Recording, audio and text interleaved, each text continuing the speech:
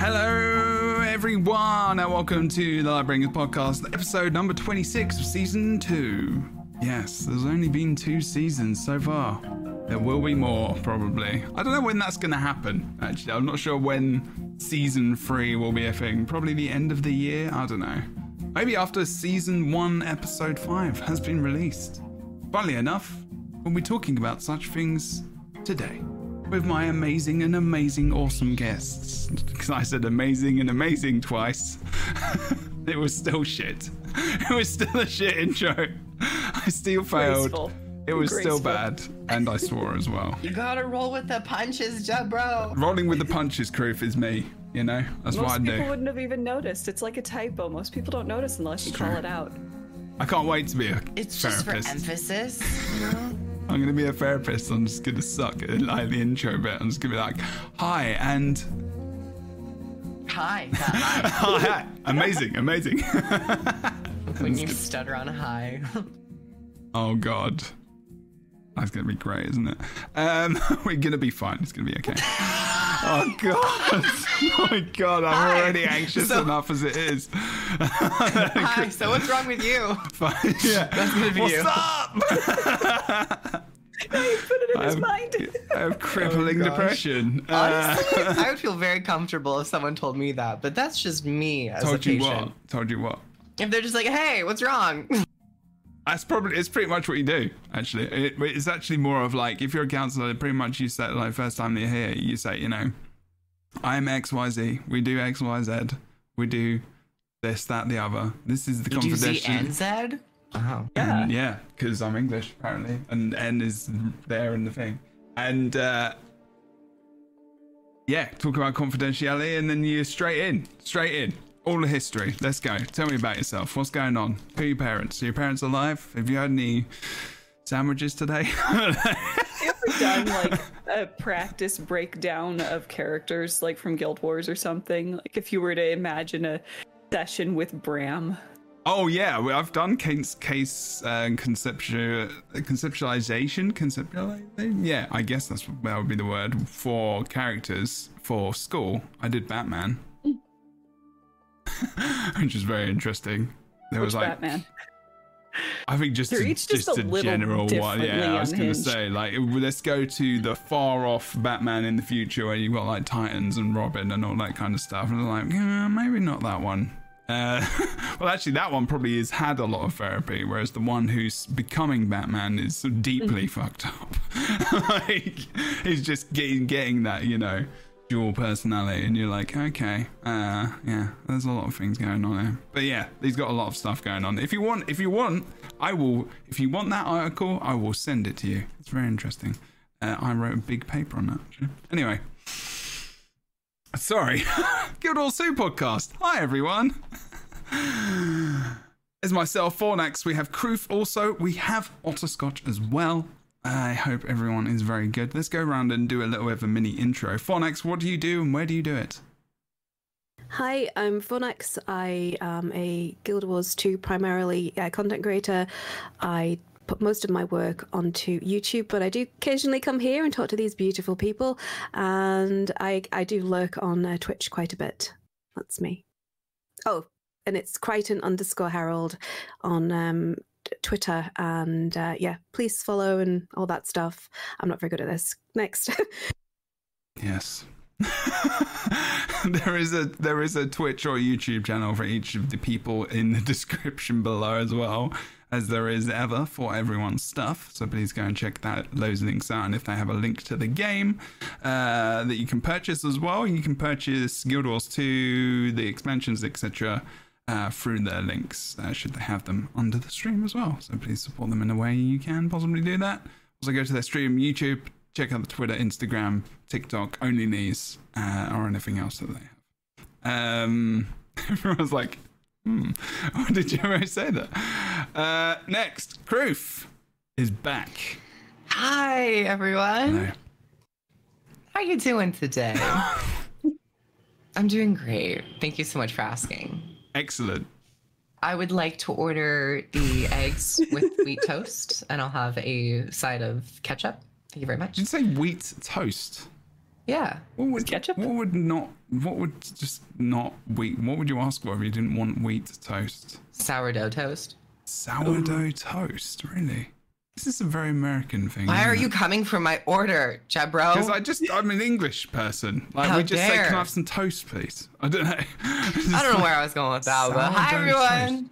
I'm Kroof. I've been doing a lot of Guild Wars 2 videos over on my YouTube at Kroof. I am currently doing a little retrospective review series on the elite specializations of End of Dragons. Yeah.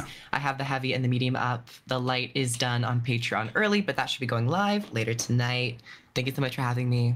Yeah, I'm excited that's to good. chat more. Yay. I watched the heavy one. Really, really good. I watched the medium one. I think that came out yesterday, didn't it? Did it come out yesterday? Yeah. Yes, they're good. Go and watch them, people. And all the builds you've been doing as well. Chris been going on it on YouTube. Some on the beginner one. stuff. Yeah. Crown Herald did some videos recently as well. Fairly recently. I'm not sure if you did one this week. I did, but it's okay. You can Which watch one did I watch? Crew's channel much more than mine. No, I'm which not- one was it? Oh, Well, What all right. is this Tell me the title. self-deprecation? No. Tell me the title. What was it? Oh, God. Oh, God, that face. Refused. Oh, God. What was it called? I did a... The I- Alpheas. it was a Yes, video no, I about the- watched the it. Alpheas. I did You watch a bit of it. Yes. I watched a lying little bit of it in the bastard, but I'll bath. take it. No. Yeah, I yeah. saw it because you put it on Twitter and everything else. I was in the bath and I was watching people's videos. That's where I watch videos sometimes. Okay. Don't drop the phone. Yeah. Oh, I can drop yeah. it. It's a Google phone, Google Pixel. They're That's waterproof. what they say. Well, That's what I'm they not all going to say. drop it. The thing is if you think about dropping it, you're going to drop it more. So if I think it's waterproof, I will just never drop it. Is that why I always drop it so low at the bar? I'm dropping it low. This is a deeply confusing start. I don't know what's happening anymore. And then Scott, stay last, fast. but definitely It's not gonna be a least, day. last but certainly not least, it is Otter Scotch. Yes, strawberry ticky with the with the amazing emote from our friend T, the Khajiit from Elder Scrolls Online. That is an apt emote to use. I love their emotes so much. Yeah, she's good They're people. so cute. I did podcasts with T, the Khajiit when I did ESO actually. Oh, cool. Yeah, she's cool. She's a good friend. Okay, go. Sorry, Otter Scotch running into it. Yes, I'm Otterscotch. I am a Guild Wars and variety streamer. I craft things like this adorable little Cyndaquil that my camera's trying to blur out. Ta-da! There's a happy little thing for your day.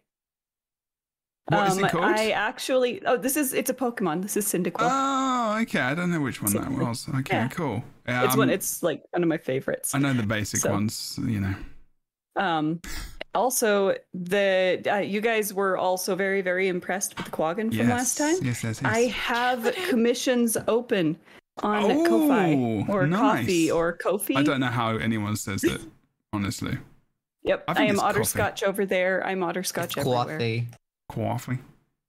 So Cool. check that out. There's a few spots open. I'll put that link in the description for you then. Yeah. Yeah, that can Awesome. be your one. Just remind me. Absolutely. Okay. Go into the description. If you don't know what was just seen, because you post your link in the chat. If you're subbed, it will come out. That's okay.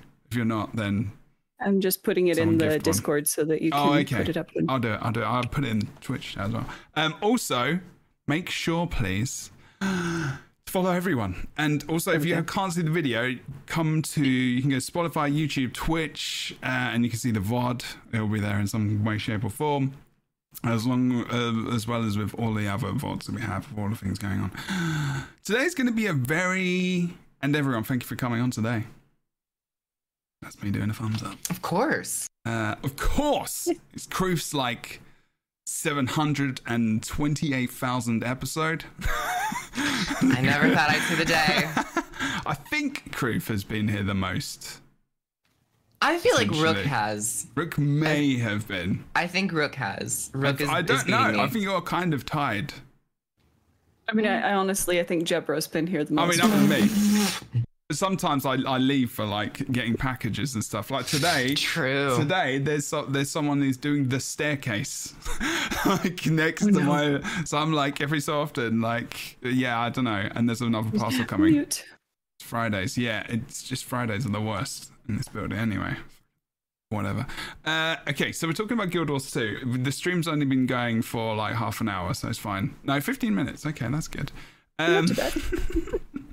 I'm doing well today.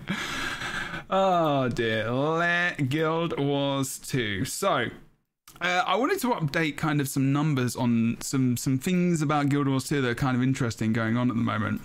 And just generally talk about the direction of kind of Guild Wars 2 and where it's going. Because I've heard kind of things through the grapevine of like, you know, veterans aren't massively happy. Some veterans, like extreme people. I don't know, extreme people, if that's the right extreme people. But like, you know, the more kind of raid / fractal / instance content sort of end game peeps aren't getting much, and they feel that there's a little bit of disappointment there. PvP, World v World Alliance is still not here, really not any sign of what's going on there too much recently. A little bit of communication here and there, but you know, when no extremists happy. That's very true. That's very true, because they're always going to go to the next level. That was very good. And there is a little bit of concern about different things. Like I checked the Steam numbers, they've gone down, which is to be expected kind of post-launch, you know, but they've gone down by a few thousand. So there were some things where, you know, we had this Steam insertion, we had the 10-year anniversary, we had all this wicked stuff, and then suddenly there is a bit of we're feeling a drop in places. I'm feeling a drop myself in just playing the game generally, a little bit. Maybe because I've just been going pretty hard recently and doing content and stuff, which is a thing. So I guess general question, like is that a feeling for anyone else? Or is that just maybe a me thing, or is just maybe because of the way I'm feeling, I'm noticing that from others maybe a little bit more? Or is it that, you know, everyone else is kind of just on this high kind of like, woohoo, everything is fine, really good? It actually has crept up on me, I'd say, in the past week. Mm-hmm. I wasn't really feeling that until recently, but ever since we got episode 4 of season 1, that's where I picked the game back up. Right. So there wasn't anything new for me really to experience. And I don't know, I think just it allowed me to take a little bit of a look back and seeing that we had a really strong expansion of End of Dragons. Yeah. And then for a decent, I'd say like a moderate pool of the community, we went straight into season 1. And for those people who had played it, it really wasn't anything new. So I was then able to kind of just be like, oh yeah, there have been some people who really haven't felt that there's been anything new for quite some time, like almost 8 months at this point. So yeah, I was like, yeah, it makes sense why people would be a little bit, you know, kind of their steam and their energy is dwindling a little bit. Good point. I mean, we're hitting that right at the same time as we're starting to go into the fall and winter, when life just kind of takes off. You know, your schedules are shifting. A lot of people have school. A lot of work things are going to be picking up, heading towards deadlines by the, you know, end of the fiscal year kind of things. There's always quarterly deadlines coming up, and that just is all kind of hitting at the same time right now for a lot of people I know, at least. I agree. I agree completely. I think that we have to look at, as a veteran player, I knew the stuff that was coming in season 1 wasn't for me. And but I accepted it, and I'm happy about it because I guess I'm kind of more invested in the kind of the long game. A lot of people are quite short-termists. We've been here for a while now, haven't we? We've got to be. yeah, exactly. But it's you know, so true. People want their shiny toys now, right? Yeah. And I feel for the raid community. They haven't had a new raid in quite some time. I feel for the fractal community. They need the love. Oh my god! I mean, the least loved child is World v World, and I feel for that community. Yeah. I want them to have, even if at this point they just get a reskinned map that reflects the updated graphics in like Cantha. For fuck's sake, guys, give them something. Throw them a bone. So yeah, no, I can totally appreciate it. And also, I mean, MMOs are cyclic, aren't they? There's an ebb and flow. You have a rise and you have an ebb. New content comes, everyone runs and looks at it, new shiny things, and then they all like wander away. Especially the fact that they don't feel compelled to play or forced to play by a sub to get their money's worth. That's true. Sorry, go on. It's also one thing I wish that ArenaNet would do is just make it easier to go through achievements. They always feel just so tucked away. You can forget how many. And I've been like digging out and trying to clean up old achievements that I'm just like one step away from. And they're so difficult to find, the ones that I'm so close to finishing. There's a lot to do, and it's just difficult to access at times. Yeah, 90% of the game is still stuck inside the UI that you have to dig out. Yeah, so there's the eye roll. It's so true, right? Yeah, it is. Because I did, so I just finished Flameseeker Prophecies actually this past week. And I was kind of excited, but I got started to do it when I was going through it, and I was like crafting the precursor. I was like, oh man, I did Hope before, and it's just the same thing. it's different. It is cool at the same time. It's like, you know, you have to go around Tyria and you core game pretty much, and you find, you know, register all these villains and all these heroes, and you go to all these places. It's very cool. And then, but you're still doing the same thing essentially as you do with the other precursors. You go to kill, you know, like Claw of Jormag. You go to the Destroyer, but it's another reason that you go there other than. So it's just exactly the same thing.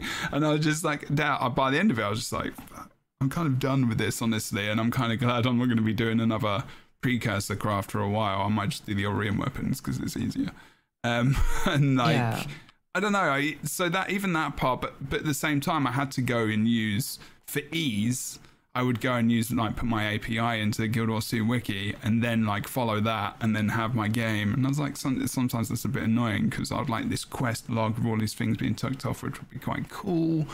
But we've talked about this before, I think, Kriv as well. Like, and maybe even with both of you, or Scotch and Harold Fornax as well, about this UI and about this like achievements and how it's not the same as other games. You know, new players have to get used to the fact that quests are essentially hidden and are just achievements. Yeah, I don't know what you're going to say something. They've moved a little bit in a direction that is more similar to classic quest design with End of Dragons, where there are certain NPCs in Arborstone that have an indication above their head with a little crown, and that gives you an idea that, oh, there's a quest line to do in like a separate story.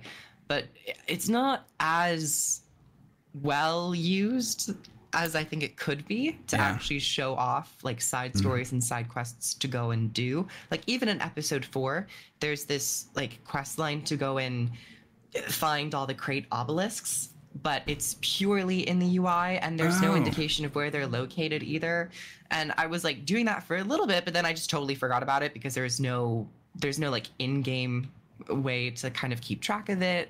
It's just not as well done, and also there's no real reward other than like achievement points in the story, which is in and of itself for some people a good reward. But we have in the adventure guide, the new adventure guide is kind of like a quest system while leveling, so that we're seeing elements of classic quest design popping in. But is that a way of like transitioning people into the achievement system, do you think? Like being like, there's this pop-up, you did this thing.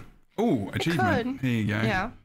I don't know. And I like those as well because they're purely character bound, where you're able to do them on each of your characters. Everything is so account based. So even if you did complete quests, like the fear in my mind would be that you can't go and do that quest again on other characters and gain rewards. So I've appreciated the adventure log stuff to do.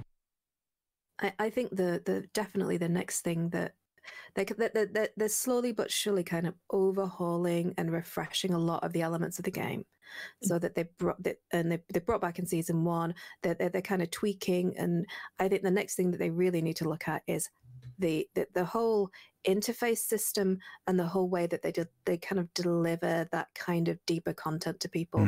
I think it definitely, especially with like the TikTok, not to diss TikTok, but it's a TikTok generational thing. Diss TikTok, it's awful. It's good. It's good for many things, but it's very abusive. Well, it's the short attention span that it breeds. People just want the stuff. They want it front and center. And I'm not saying you can't have long, involved and detailed stories. People will sit for that. They will, but you have to hook them in. And if they're missing the hook, they're missing the content. So I think that they really have to kind of push that content from behind all those windows and interface UI panels out into the world. I don't know how difficult that will be. It might be Herculean. But that's that. If I could tell them anything, that would be the thing that I would tell them. Move your content front and center, because 90% of the community is missing most of it. It must be. They must have these stats. Like, they must have these stats of how many people have done achievements. I mean, maybe we don't know. Maybe there are more people doing achievements than we realize. I don't know. We can glimpse a little bit of that, because sometimes the achievements rewards are like titles, and you can go and check how many people have acquired those titles and those rewards. And I think just the other day during my stream, we were talking about like the volcanic weapon in Icebrood Saga, that collection where you get a title or something, and like it's one of the rarest titles and accomplishments. Wait, what do you have to do for that? You have to like craft all your volcanic storm weapons and then like multi-tier stuff. So not many people do it. That's not technically like a side story quest line example, but that's just like something you could go after in the achievement panel. But it's like Ex Machinima. That's another one that's quite rare, I think. Okay. Yeah. So there's a lot in the achievement panels, but there are some very, very rare accomplishments when you look at the larger community. Huh. Yeah, and that's kind of why I brought that up in the first place, was because I've been experiencing that same kind of burnout, I've been playing the game for 8 years. And a lot of the stuff I want to do, I've done, until I started actively digging and using the outside of game tools to find the achievements that I haven't done. And there's some fun achievements. There's some easy achievements. There's all these things that just, they're there. There's a lot of things to do and some of them give great rewards, and even achievement points. Once you hit the milestones, give some pretty good rewards. I'm coming up on one that gives me 400 gems. Yeah, those ones are good. It's just, I had completely forgotten it was there and available. I think sometimes, I don't know why, sometimes when I look at achievements though, I'm like, it could be cool, but I don't feel like they're reward enough sometimes. I think that when the totals, like you say, the 400 is pretty cool. But sometimes you do all of these achievements and you see that one achievement point, and then you're like, then it's some exotic kind of, I don't know, accessory. If anything. Sometimes they don't even give you anything. Yeah, exactly. Sometimes it's just the achievement point. Yeah, and it's just like, why did I do this? There are some really awesome rewards. skins-wise and stuff. There's the Radiant and Hellfire sets, which are free to apply. Absolutely beautiful. For the totals, Yeah, and there's a whole series of weapons, actually 2 series of weapons that you can earn in the achievement point system. You may not like them; they may not be your cup of tea, but they're free to apply.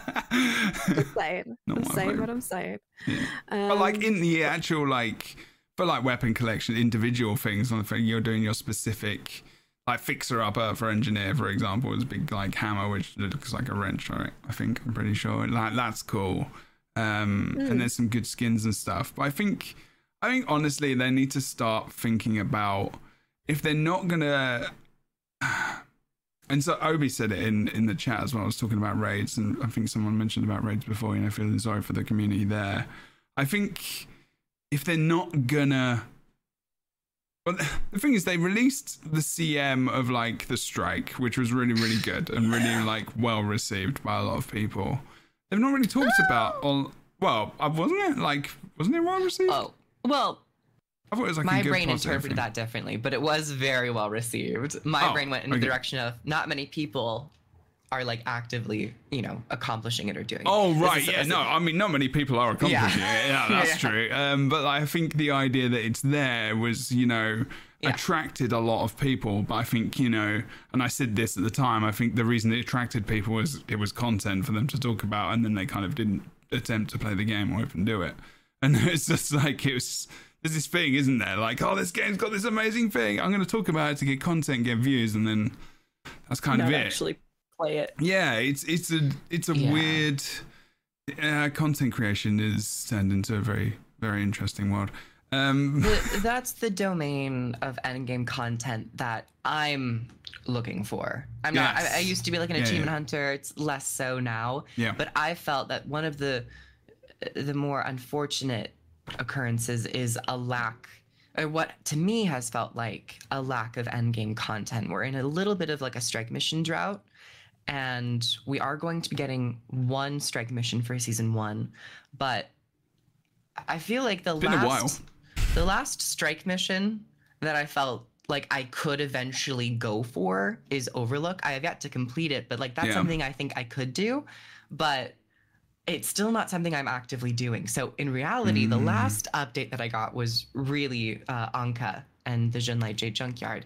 And that we've had like, in my position, and I think in the general strike mission position, is that we've had quite a few months of no strike content for one boss.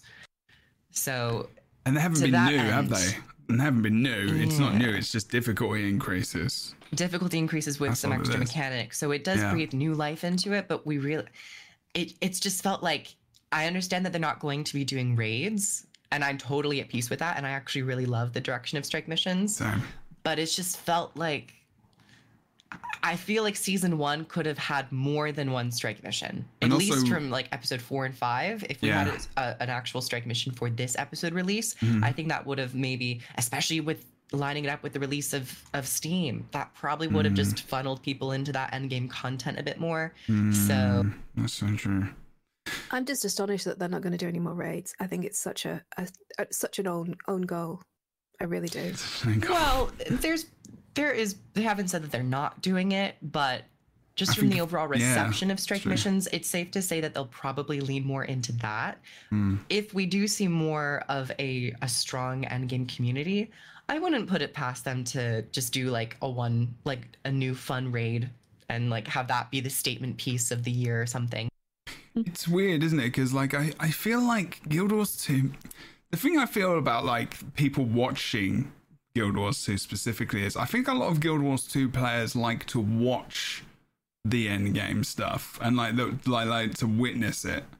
I don't think they like to play it or like push for that end game. Does that make sense? I don't mean like, you know, it's not good. I just mean that I think the general player or the bigger population of Guild Wars 2 is just not focused on those areas still. I think I'm not sure if that's true or not. It's just a feeling I have where I'm like, I feel like the general Guild Wars 2 player is kind of the, what's that map called? Drizzlewood Coast is kind of that player, honestly. And I've always will never forget Kroof saying this. Endgame is like, you know, open world / map metas, like those kind of, that feels like the end game. It does, because I feel like that is the most populated area of the game most of the time, or it's world v world actually as well, which is weird to say. Have they delivered that type of endgame for season 1?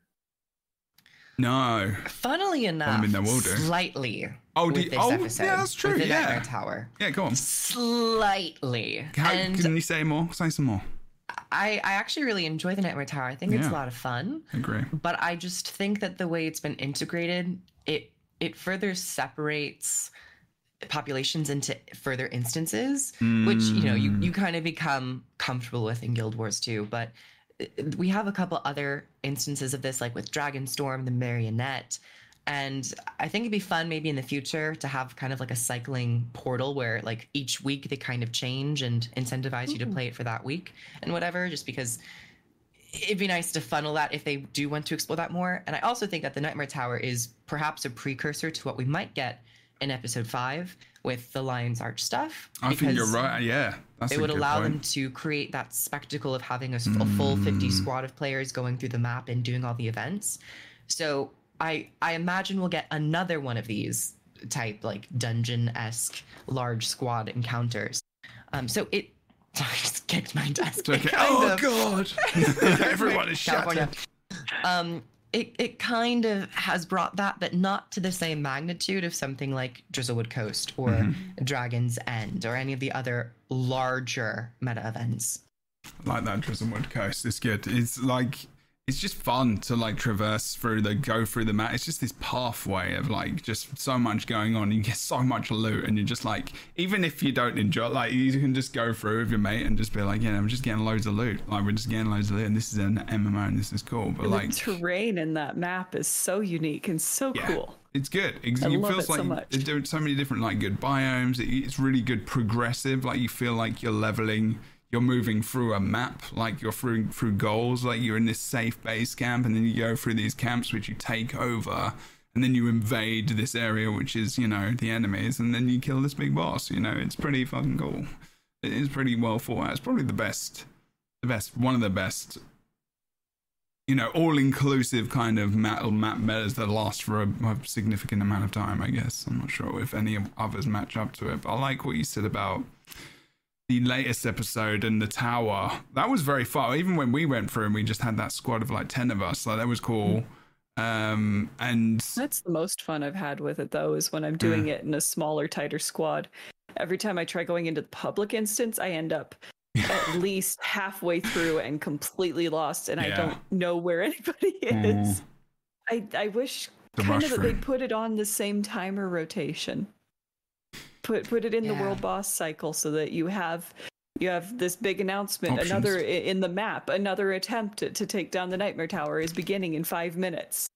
That's a good idea. Yeah, to try and rally people, or like or there could be like so in Warhammer Online they did this really, really good thing, and it was called the War Report, and you could click the War Report and it would say these areas are having different events happening now. You click it and you would port there automatically for free. So there was a PvP fight going on here. There's this PvE zone quest going on over here. There's this boss battle going on here. And you could just click it and you would just go there and there would just be loads of people and it would be free. So it would just always be about like, I want to do something. I'm not sure what to do right now. Where can I go? And it would just be some kind of UI that would say, you can do this, that, the other, click it. It's kind of a bit like the boss. The world boss portal. Yeah, but you have to pay for that, right? And that's something which pops up in your chat. So it's like, they need that in the game just to be a free thing for people that they can just go to. Or, you know, better utilize the aerodrome. Some people have mentioned, and I've mentioned multiple times, it's like we have these meeting hubs for all the game modes of PvP and World versus World, but for people looking to do structured PvE content like strikes, raids, world bosses, and, you know, all those portal, like instanced content, we really don't have one particular place. We have the aerodrome for raids. We have that portal in Lion's Arch for fractals. We have the Eye of the North for like other strike missions and those world events. So it just feels a little too separated. And I think the aerodrome could be a pretty fun place to just like accumulate all of that into one meeting area to just know what's popping up when and say like, oh, I want to go do this. And so I'll go over here and, you know, queue up and all that stuff. I think that's a great idea. I think the more that they can put all the content that they have in the game front and center and push it into people's faces, because a lot of times people will not know what to do. They'll play through the story, they'll do a bit of crafting, and then they're like, well, what the hell do I do now? And I think as ever, it's a problem not with necessarily the content, but it's funneling players into the content. I also don't understand why. So they've got this sort of a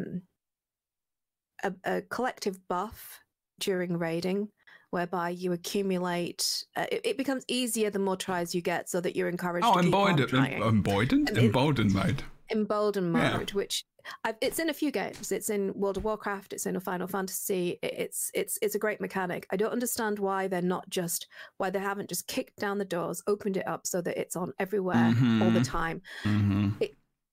I like all the content to be there all the time. And it certainly doesn't seem to have done Final Fantasy any disservice to have 100 raids with 17,000 bosses and everything on fire all at once, with these attrition modes on all the time, because what players realize is, when I want to play the game, I can go in and play the game, and everything that I ever wanted, everything that I've paid for, is right there. I can do it when I want. And that's kind of really like the ethos of respecting a player's time. And I think that the game does it really well for so many areas. But I think that the delivery of this kind of endgame content, I think that they could step that up, and I think it would be very much appreciated, especially by veteran players. But it would help with retention as well. They can bump up the rewards, have it as a level, so then Emboldened just becomes easier mode. Like, it just becomes an easier mode. They leave the rewards there and they bump up the other levels. You know, it could easily. I mean, they could easily do it because they're doing it. They just need to, like you say, I think, activate it. Because I was like, we were doing like a rotation thing as a guild for a while. I kind of slowly fell off because summer. But like, I was just like, damn, it'd just be cool to go through this like next week again and on Emboldened mode to learn it again. Because we didn't kill everything. Everyone's different level of experience, gear, everything else. And even on Emboldened mode, some bosses, we just needed to get the mechanics down. That was it. And yeah, it was just sad we couldn't do that, unfortunately. And I think, you know, even Emboldened mode on other things in the game could be good as well. I don't know, but I feel like those type of modes make you feel less. What's the word I'm looking for? Stupid. Demoralized, right? You get in, the content's hard, it beats the shit out of you, and you think, oh fuck, oh well. I mean, it depends what you're looking for. Sometimes that's an all right feeling because you'd feel like a sense of accomplishment when you've moved through something. But then if it's a mode which is, you know, is you've activated because you want to do it first time to just see it and do it, then you can turn it off and then you can feel that sense of progression, right? I guess. Well, I mean, the most important thing is choice. So if you're going in a pug, you just want it to be smooth. You don't want to piss about the people who you're with, and you just want to get through it and done. If you're doing it with a guild, have a nightmare mode. Have it so that people's hair are on fire.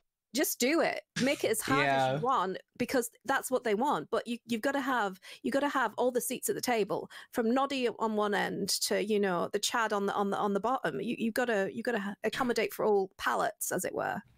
Yeah, and I think looking at other MMOs and seeing their great choice between easy mode, normal mode, and harder modes, and it not being exclusive to one particular instanced form of content for that week, it probably would help Guild Wars 2 out a little bit to consider that. Yeah.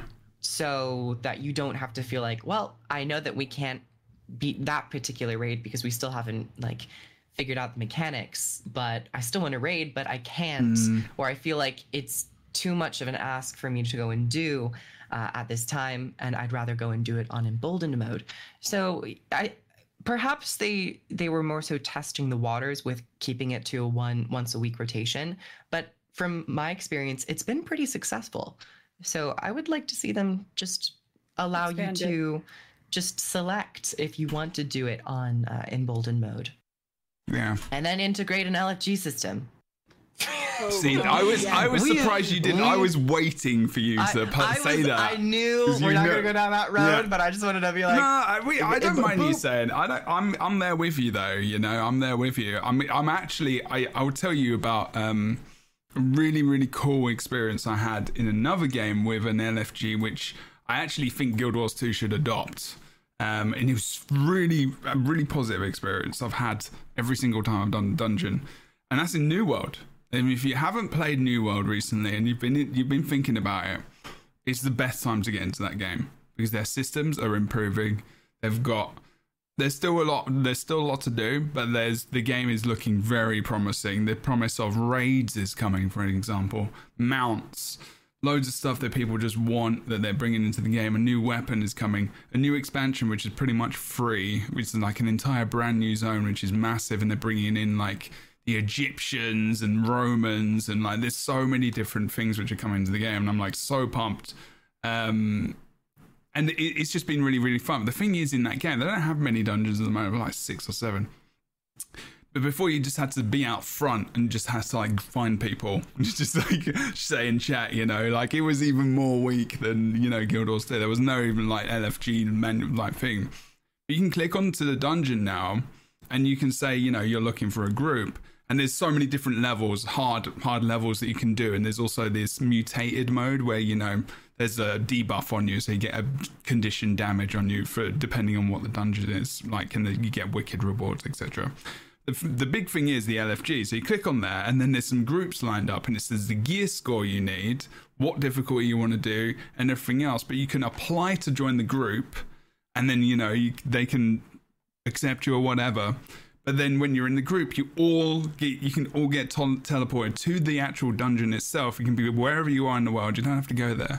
And it's just so easy to do. And I don't know if it's the community has improved. I feel like New World's community was a bit more toxic than I would have liked to. But like every single experience I've had has just been wicked. It's been so good. And there's voice comms, and the voice comms have been awesome as well. Like people are just helping each other, like talking about tactics, how we go through, you know, mechanics of the bosses, all the things. And I was healing. So I was like healing for the first time. And if you're going to get, you know, if you're going to get any crap, it's going to be the healer, you know, it's going to be me. And in like people can tell as well because I streamed it, and it was just really, really good. It was really fun, but it wasn't like auto LFG. It was like in between Guild Wars 2 system and like auto LFG. So I'm like, I saw that system and I was like, oh, this was actually kind of good. But then it would still have some downsides to it as well. It's like auto LFG can get kind of toxic sometimes, but at least you're in there and you're doing it, you know, and you're kind of doing the thing. So I'm all for an LFG system. Is that what you want? And Criff, you want the full on like auto LFG? Like, let's just go. Put me in the group. Let's go. Ash. Yeah, I think it can be done. I think there are certain systems, and if you need to have something to check if the player is eligible, I think gear score would be totally fine in a game like Guild Wars 2, or especially because there is no gear treadmill. Yeah. There is nothing above it. It's just you have to meet this. And then also you can check your certain build's stats, and then you have to meet a certain minimum to queue up for that role or something. The emboldened mode system also allows for perhaps an easier time of encountering those bosses with pugs. I mean, you're even able to fully pug a raid, even if it's not on emboldened mode, but having that emboldened mode certainly helps. Yeah. And just my experience in so many other MMOs, even in a game like ESO with relatively the same amount of customization and somewhat, you're able to kind of go in between the Trinity and, you know, have that flexibility. The friendliness of being able to just say, I want to do this, click that button, and then wait and go and do other things, and suddenly you're in that content that you're looking for. It keeps me in those games so much longer, and it doesn't add this extra pressure of when I do decide to lead a raid or a squad. I don't have to be micromanaging everything all the time and being like, okay, who can do this, who can do that. It also falls onto the balance of the game in terms of their design philosophy of how elite specs are going to work. There are a lot of moving parts, but it could be done, and I'd be interested in seeing it at least be tested on something exclusively like the emboldened system, or at least in dungeons, having an auto queue system of dungeons. Yeah, I think so. But it would be a very, very cool feature that I would just fall on my knees for. Absolutely. I totally agree. They could have a drop down, so you select the role that you want to fulfill. You could even have it as detailed as which elite are you running. So I want to be support. I'm going to run. I'm a ranger. I'm running a druid build, and then lock you into it, maybe. Yeah. Because that's what Final Fantasy does, right? I mean, that's how it works with Final Fantasy 14. If you queue up as a healer, you cannot leave. You can't leave that spec, can you? Or you can go into another spec, which is a healer. You can't switch when you're in. Even in PvP and Guild Wars 2, there's a certain point where you're not able to switch anymore. You're locked into whatever you're playing. There are multiple checks that they'd have to do, and I think that'd be fine, like gear score, stats, and then checking if they wanted to brand certain specializations as like filling that role. you'd then have to like check that. And I don't think it would necessarily destroy the flexibility and buildcraft of Guild Wars 2, because you do have quite a lot of buildcraft, but it would just be an added system to further allow players to interact with the content of the game and maybe like increase the population of that in-game content. Can I say something that might be controversial? So never. Oh God. Never. Shock horror. Please don't. Cuck monster. Right. So there's never. I don't know what you just said, but you said monster. Doesn't matter. Yes. Oh, all right. Okay. Oh God. In terms of like gear. Yeah. Guild Wars 2 actually has some of the least OP in comparison to, say, like the standard. If we say that the base bog standard for a max level character is a set of exotic gear, which is incredibly easy to get, right? Mm-hmm. And it's only something like 15% better to get ascended gear. Yeah. It's a gnat's asshole. Yeah. It's a gnat's asshole. And this is why I say this. Yeah. That is very tiny, very just very like chow. I mean, we could ask about where Creep's going, but I don't know. I don't think anyone knows. There's nothing wrong with that. It's fine. So it's such as so. I always say to people who kind of like piss on Guild Wars 2, oh, it's dead, it's too easy, dude. The game is about skill. If you care at all about skill, play Guild Wars 2, because once you're up to the exotic gear, you can have a great player in exotic and you can have a really crap player in ascended. And who's going to do the most damage? Exotic. So as long as you click, I mean, they could even have a button. I'm wearing exotic gear. I'm wearing ascended gear. If they want to really get to like the far end of a fart. But honestly, I think as long as you're max level, you're running the build. If you go in and you suck, if your build isn't get kicked. Yeah. That's the.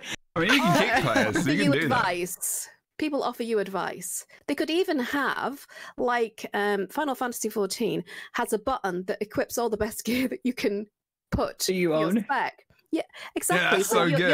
Oh my God, that button helps me so much. I get so confused about the game. But if they don't want to do that, dear Guild Wars 2 player, this is the standard spec for a druid healer. If you want to go in support, this is what we recommend as a dev team. Now, this isn't the best, it isn't the worst. If you want to min-max, go to Snowcrows, but this is a bog standard build that anyone can run. These are the button presses that we recommend. Have fun, and don't take it as like gospel, but take it as a kind of the diving off point for you to get into raiding. Yeah. And in a game like Rift, at least for the traits, Rift actually used to do this where they had set up builds for certain roles. I know. I've actually been watching a lot of Rift videos. Have you played it recently? I would love to play that. I would love to get a guild and go and play Rift again. From base game, fresh server, I would. Is it still a game? Is it still running? It's still running. Is it game again? Which is wild. Is it game? It's on maintenance, but it's still running.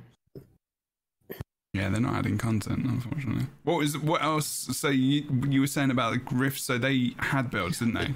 But yeah, like what Fornax was mentioning in terms of like having a recommend, if you are looking to play a role, say you are on a druid and you're looking to like do strike missions or something and you're looking to play that healer role, they would give you and present to you with like a recommended set where it's like what very, very standard, taking druid, nature magic, and Beastmaster or something, whatever.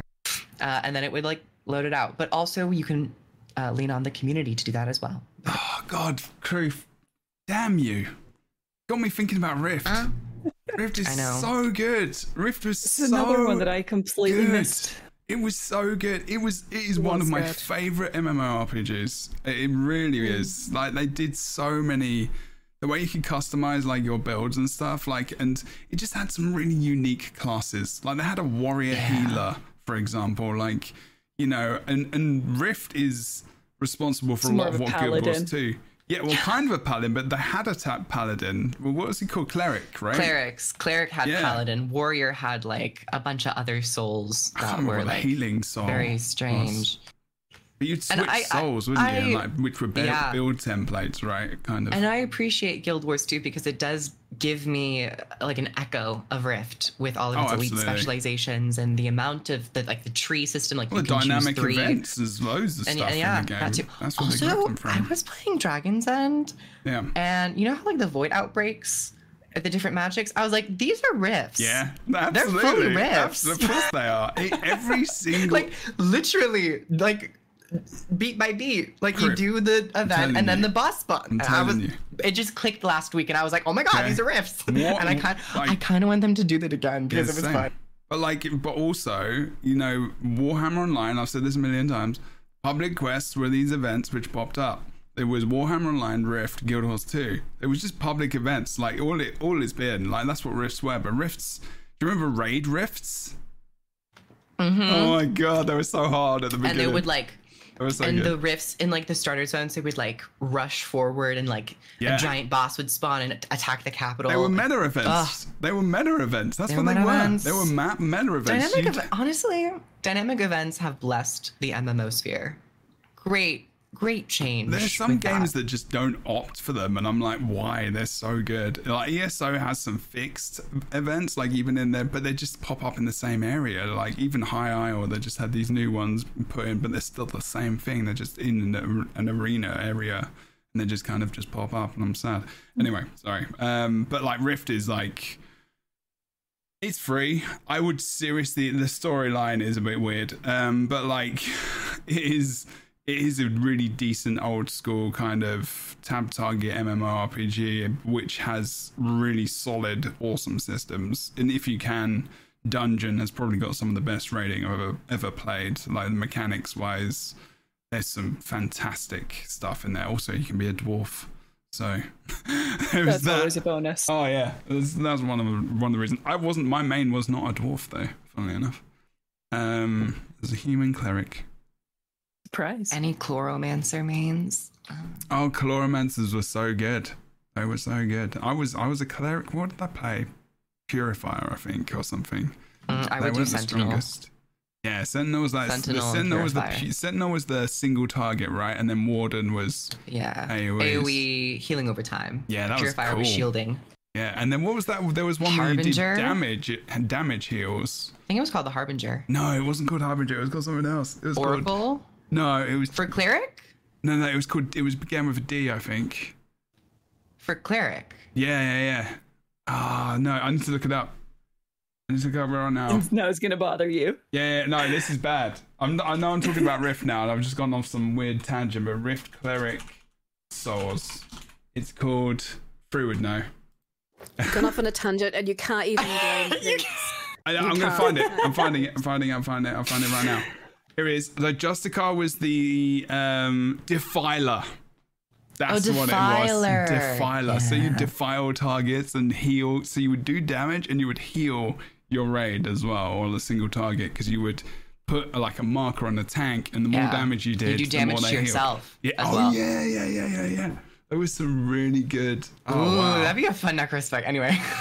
Yeah, but they had Inquisitor as well, which is kind of necro. Like the kind of corruption necro where you're stealing health and absolutely like Kabbalist as well. But there was some real good damage specs also, as well. Rift has some great class names. Oh yeah, they like pulled out all the stops and icons and stuff. Like I'm just looking at the classes and like them. Anyways, Guild Wars 2. Sorry, yeah. Well, in future, I want to do like a podcast on just chatting, but with Lightbringers and talking about like if you are not playing Guild Wars 2, what else are you playing? But like that could be there's a future thing about that. If you in the comments, if you would like to see that kind of thing, let us know. But I still need to do my general MMORPG podcast at some point in time. Yeah, a new MMOaholics podcast. That's what we should. Yeah, well, I've got a list of guests. You're all on that list. It's just gonna be like. Just to forewarn you, I don't actually play any other MMOs currently. I do single player RPGs in my own time. Fine, I'll just do another one called a single RPG. Podcast. We forgive you.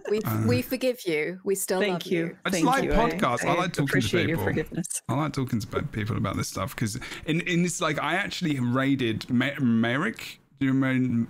That's his name, isn't it? Yeah, Merrick. And he was playing. He was a big Guild Wars 2 streamer. He doesn't stream as much anymore. he was playing Star Trek Online.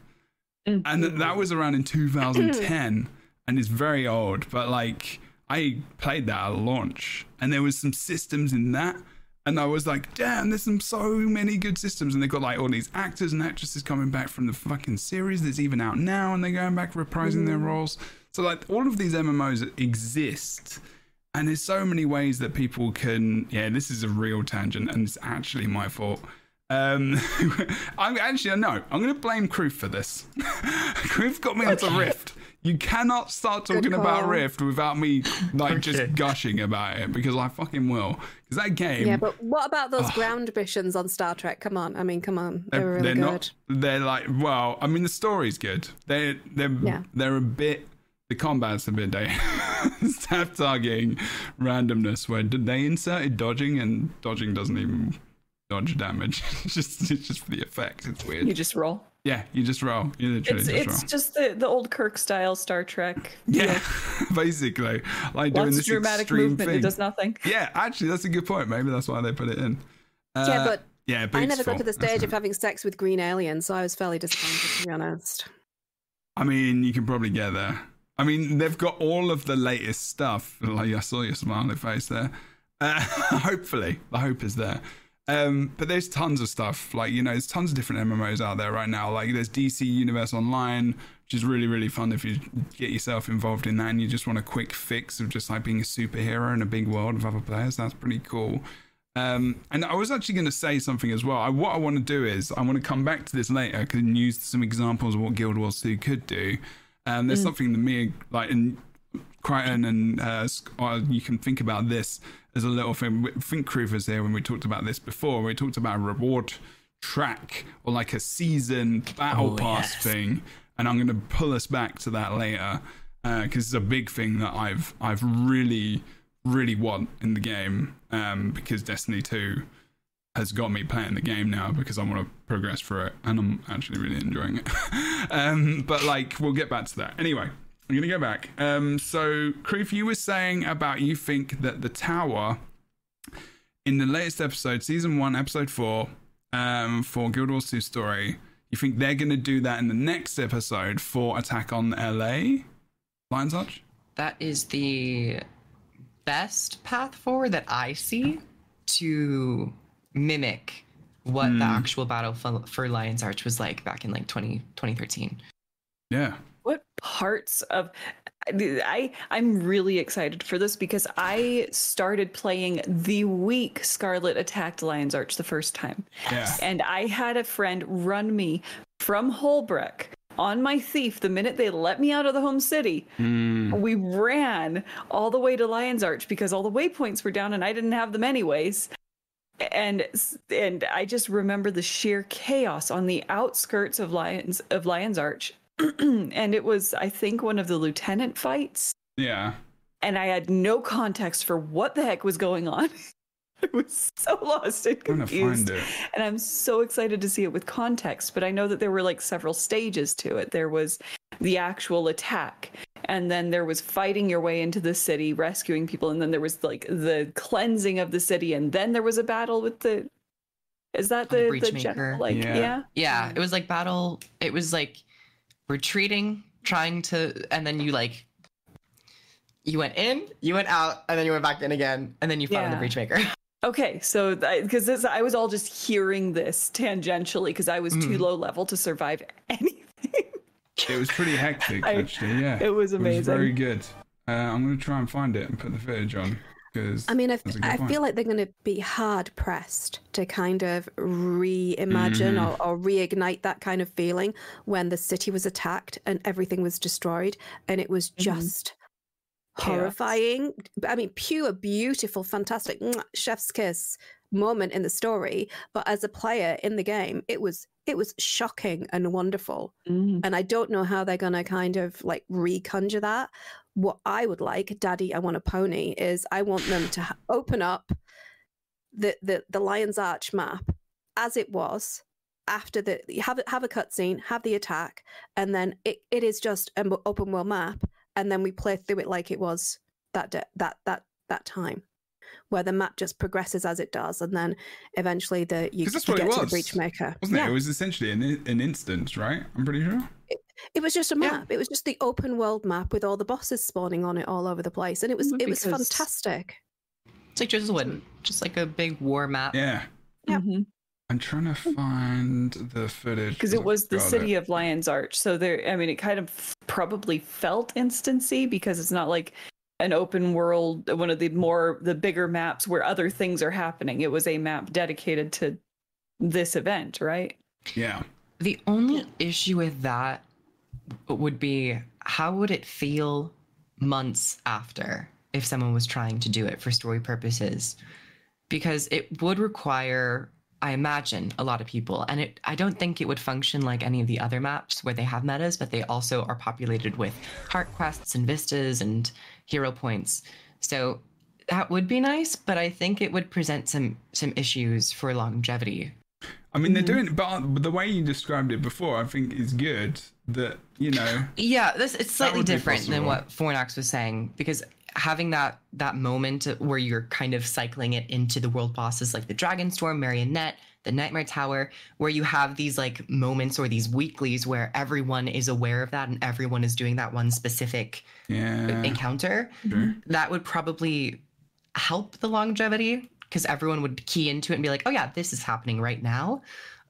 Open world maps, that would be the dream though. That would be very nice. I would very much like that. Trying to pull this footage up. It was really good. A rotating special rewards to make sure people concentrate on one particular map. Maybe have them all open all the time so you can get friends together and do it. But oh yeah, definitely. I mean, when I was rolling through it, it felt like one sort of long, like champion boss run as you go from one area to another. Each area had it was Crate, there was the Toxic Alliance, they're all dotted around the map, and you were just trying to push through those. And there was also lots of NPC activity though as well on the map, which was lovely, and you get to see the consequences of the attack. But here's the sad thing, you're never going to get the aftermath. So we spent if you were probably there, right? We spent months on a broken map with people trying to pick up their lives, with shrines to the dead and people weeping openly, and it was an open, and like people digging graves. It was really truly fantastic narrative storytelling through environment. It was amazing, and I'm just so sad that new players are not going to see that. Yeah because when I started, Vigil Keep was my gate hub for the entire time that it was. Like I did not know any other gate hub, so it was just weird to then move to Lion's Arch from that, because I'd never seen anything but that cramped, hectic, thrown, because in game it's supposed to feel very emergency, thrown together. There's construction all over the place trying to keep this hub going, when the Vigil Keep was never made for this. Yeah. Oh, sorry, man. I'm watching the footage now. I wanted to put it on so we could remember, because it was. Yep. I farmed this a lot. I don't think I had a command icon, but this was the first one I did it, because I actually did. I'm really glad I did this, because I did Let's Plays. Like I was like PvP commentator at this point. I was like PvP only, pretty much. Like I played everything in the game, but like my content was all PvP. Like it was commentating, it was ESL weeklies, and then I'd throw these out every so often, and it would just be like, it's still got, this video's got like 800 views. No one gives a shit about me and my thoughts about PvE, honestly. They really don't. I mean, why? Like, it's just my own experience, but especially back then. And like, it was just because I loved it. I really did. I really did love these. I love the events. I love just running around. This is my Norn Mesmer. This was my main character. And I would command with it on PvP, like in World v World, because back in the day you could do big, massive portal cloak plays, stealth plays. But I used to like try and command these maps, I think, sometimes as well. I don't think you could be a commander at that point in time, though. But yeah, like the whole zone is just completely messed up. Completely destroyed, and it just looks so cool. So like, I'm just, I don't know. how it will work. But unfortunately, they're never going to be able to get that emotional impact because for other players, this had been their home for a year. They were intimately familiar with like every nook and cranny of the city. There were NPCs that were key, and you just, I mean, there was the Biogden's hammer guy I hear quoted all the time. And oh my god, he's not in the game. He's not in the game anymore. Yeah. Oh, he canonically hammer, died. And there are many NPCs that people knew their names. They were like crafting NPCs and merchants and stuff. And their names were on those memorials. Yeah. And you open the map and there's fire around it. I forgot about that. There's just a fire. And like just players fire. like me who never got to know those characters, it's unfortunately never. There's a remix. You have to listen to it. Or like you go onto YouTube and find the Ogden's Hammer song. And it's just the NPC going, and then there's this music in the background. It goes, by Ogden's Hammer, what savings? And it just and then just remixes the words. It's so good. Oh my god, the memories. Sorry, it was really I'm fun. Making a note to see that. Oh, do it. Absolutely, it's worth it. It's hilarious. But like the map is gold. Like it really was. Like everything was destroyed. There was just like NPCs all over there. Like the map had the big drill, like Scarlet's drill on the map. Like it just looked good. Like you felt like this was a real dangerous thing, big change in the game that would change something forever. Like it would, and it did. Like, yeah. And now we've got what we've got. But like, you know, it still feels like that happened recently. Like, the oh gosh, there's a word for it, but almost the invasive feeling of something familiar being destroyed, which it's sad to me that I'm never going to get to experience that way. Well, I've actually got a video after this. Before this happened, they told us to go there to make sure if we wanted to witness it, like this is when it's going to happen and it's going away. And I did like a big tour of Lion's Arch. I just went around everywhere and I just went and saw all the things. I'll show that in a minute. But like it was a proper thing. Like I was sad. I was very sad that it was going to be destroyed because it was so unique. But then I was like, you know, and I don't know if there's anyone else felt that way this way, but like he was like, well, they made this, so surely the next place is going to be better. But you know, we all have different aesthetic, you know, opinions about things. Wow, and like Harold's face just says it all, really. But look at how much destruction is going on the screen. It's different. It's like it was surely different. It's definitely different. It's definitely different. See, I saw this before I saw my first world boss. But there's so many dead people on the ground. This is a great introduction to Guild Wars 2, honestly. I think so, yeah. It's good. It was beautiful. Especially back in the day when like the effect LOD did nothing. So you were getting like 2 frames and like fire and like white flashes of light were going off every second. Oh my god. I don't even know how my PC played this game at all. I was on a laptop. My friend's like, okay, you just stand way back. Here's a corner that should be safe for you. Just stay back there because there's no way you're dodging any of it. They're like, target the enemy and then just look at the ground. There should be a corner that's safe for you. Oh my god. I was like, I think level 12 by the time we made it there. Okay. We had run on foot and I had died so much because I started at level 8, I think. I was stark naked, had no armor, no gear, no, like, your starter weapons. So, yeah, it was very much this corner should kind of be safe for you. Bless. Well, I mean, I think the quintessential, like, Guild Wars 2, like, a vanilla boss is where you have to have a fire blanket next to your PC just in case. That's like a fan blowing on the inside or the side case off. Yeah. I used to have a friend it turns into a space heater. You turn all your heating off. It'd be okay during the winter and autumn months. You'd just be like, like heating bill would go. Well, I mean, that's part of why I had to cut down streams through the summers. My computer heats up this room so much. Yeah, I used to have that problem. Fun times. Yeah, lowest graphic settings, but you know, I didn't do that with mine. I was just like, I don't care. I'm gonna get 2 frames. I don't care. I just want to see the monitor. They're a beautiful 2 frames. Yeah, as long as I put down like Chaos Storm in areas from time to time, like I'm gonna get like some kind of contribution to this, you know? Yeah, I'm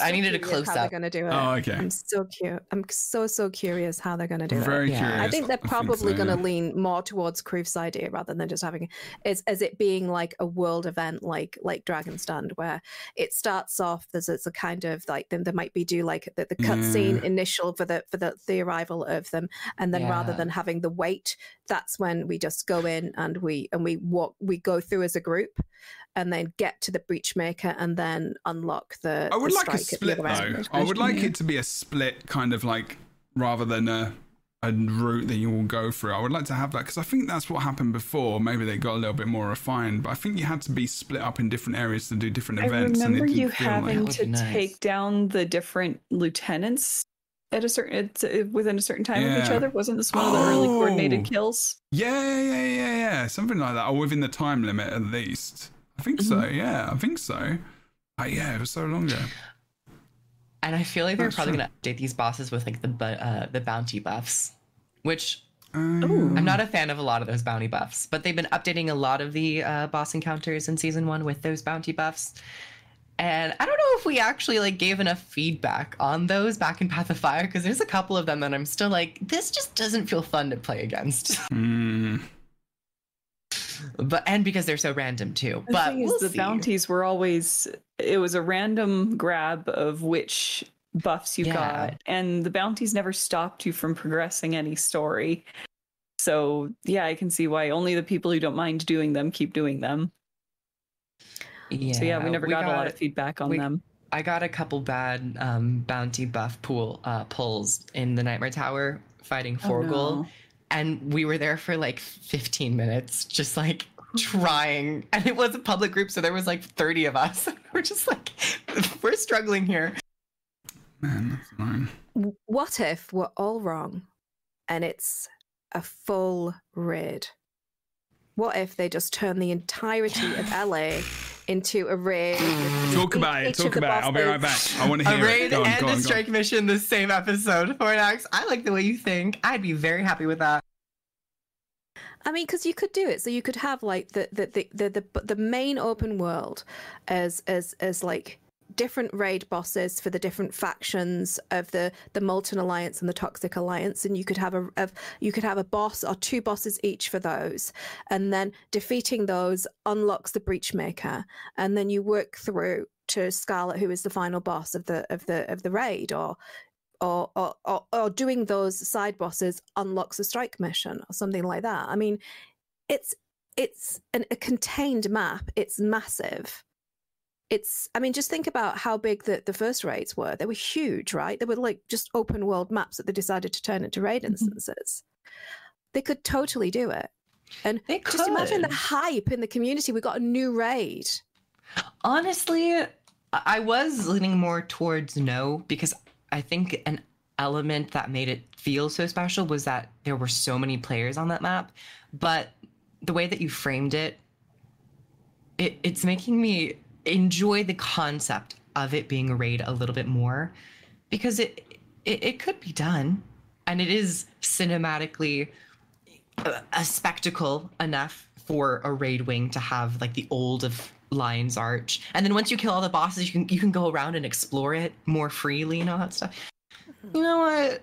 I kind of like that idea if it was a raid, but I mean, if Obsidian, if they had the attrition mechanic in the game, so that they could have so you have a moat for the attrition mechanic that you turn on so that it is progressively easier for new players, and then you have like a black moat for the raiders that they can so it gets progressively more difficult as they go through the raid, and you know, anything in between. You could have like a row of moats that people can interact with to decide what type of encounter that they want to do, how the difficulty can go up and down. Because the thing that stopped me raiding as a dirty casual is the fact that it's always as difficult as it is. It doesn't matter what you do. There's no mitigating it with gear. You have to go in and you have to do it. And if you can't do it and you're a bad group, before they had this mitigating mechanic, it didn't matter. You could rub your face off on it all night and be a bloody mess at the end of it and not get anywhere. But now you've got the attrition mechanic, right? You can actually progress even if you're a bit rubbish, which is lovely. Because, you got to embrace the bit rubbish. They've learned a lot from strike missions and this emboldened system. So I don't think ArenaNet would be making endgame content, especially with the Living World release, that would be at that level that people have in their mind when it comes to raiding. I feel like a part of the community has also made raiding inaccessible the way that they have spoken about it, and the required elements that they say that you need for it. Raiding is fairly accessible even without the emboldened system. But I think they've definitely learned a lot, and I would say whatever they do in the future with the strike missions and or a raid, we've seen a lot more people come into the strike missions. So I have faith that it wouldn't be super difficult and super it wouldn't push people out too much. Well, I mean, could you like relate this to the rest of the game though as well, and making more rewards and more replayability for things like, Drizzlewood Coast hard mode, Drizzlewood Coast, normal, and like, other things like would it, and the enhanced rewards, like it would actually be tough. Like if you didn't, like there would be like really devastating things and you need to have like a certain amount, like they could add all these mechanics to I don't know, that would be, because I kind of like this idea. They would have to be guild missions. Oh, that's a good idea. Which actually would be pretty terrific. Yeah, if you had like a map dedicated to a guild or something. It would be a little strange if it was just like an open world thing that people opted into. It would further isolate the groups, but if it was like specifically a raid, a guild mission for that week or something. Or like because you can spawn to Quaddle as a guild. Yeah, that's what I'm kind of getting at. Invite everybody in. Like it can be an open map thing. You just make sure your guild's all in the same map and then say, hey, our guild is doing this hard mode world boss event. Anyone want in? Yeah, no, I think that's perfect. It's kind of funny. So I've been in so many like world boss groups where people are desperately trying to spawn a new map. And I don't know why they just won't let a commander spool up a map to have the event, even if it's only within a specific time period. So within 15 minutes either side of the boss spawning, you can spool up another map so that you don't have to kick people off an existing map. Or I don't know about the implications of that on the game and how it would run. Yeah, I know that they've got weird server spooling going on to try and... I mean, it's great because you never face a queue, but there are downsides to it. And mega servers, yeah, combines all the community. Because if you think about it, like if you had everyone's servers still, I mean, the reason why mega servers exist is so that you see other people in the world. Because MMORPGs over time, because they're on server base, you just don't start to see people. You're playing a single player game because the game becomes so like PvE. People don't run around maps anymore. There's no reason unless you have like a Steam release or something like that, Otherwise, that's one of the main reasons why mega servers exist in the first place, I guess. But like, it's to really focus people down. I know what you're saying. It would be cool if there were just more instance based, like you open an instance of a thing, like you said, as a guild mission, you could be do, and then it would be a guild, and then it would do something with guilds, and it would be Guild Wars 2 again. Yeah. Instead of just Wars 2, which is kind of what it still is. Wars also. Just, we've got some wars. TOO. Somewhere. Okay. That event, I can't remember how long that was. It lasted like an hour or so or something like that. But like it was very fun, and there was so many. I feel like Commander Tag wasn't too long, and like the Commander Tag was in there for, because there's just commanders everywhere. Actually, that was 20 minutes. It was before the commander, the squad overhaul where they gave all the commander tools with the sub squads and the markers and everything. Yeah, that's right. Okay. The tags were literally just map markers at that point. They were, weren't they? Yeah. Okay. God, that was so... Wow, how did that even... If my hypothesis is true, I think that the Battle for Lion's Arch open world event will feel much better than the Tower of Nightmares. Tower of Nightmares is a bit of a maze to navigate, and it's tiered as well. So if you fall behind, with Lion's Arch, it's a bit more of a flat area. So I have high expectations of whatever they do to bring back that sentiment of the Battle for Lion's Arch. Like I kind of expect it to feel like when you fall behind the squad in the Mad King's Labyrinth, where you're alone and you're afraid and there are things trying to kill you at every corner, and every now and then this horrible thing spawns and just kills you. I like it. The terror. I'm going to push us through a little bit onto a little bit more, because we're going into good stuff. We're thinking about things that are coming, which is good. A roadmap map would be probably quite good soon. Isn't that coming next Love week? to see that Is soon. that actually coming next week? I'm pretty sure. I don't know if it was Grouch or another dev said like it was coming after the balance patch, which is next week. Okay, all right. So good about That'd be like amazing. I love that. the one we've got. I'll just pull this up. The last one we got was. When do you think? Because we've got what? The Halloween festival. Yeah. We've got 2 more chapters of this Living World season, or is it just the one? more Just the episode, one. Okay. Yeah. And then I think they had implied that they wanted to start the next season. That's where we're going. We're Living we're World. almost there. We're getting close. We're getting close. We just got a lot. I promise we're getting there. Yeah. Sorry. No, you're fine. You're fine. Trevor was you're like, fine. not You're yet. fine. Not yet. Not yet. We're gonna get there. We're gonna think about the fun times. Okay, so we've done. So think about it. This was the roadmap they had, all the kind of features. It was Living World 3 and 4 episodes of season 1. Festival of Four Winds done. End of Dragons update. Krakatoa Generation 3. Gameplay updates. World v World restructuring beta. I think they did 1. They will do 1. I don't remember if they did 1 or if they did 2 or if they even did 1 now. They did 1. I can't remember.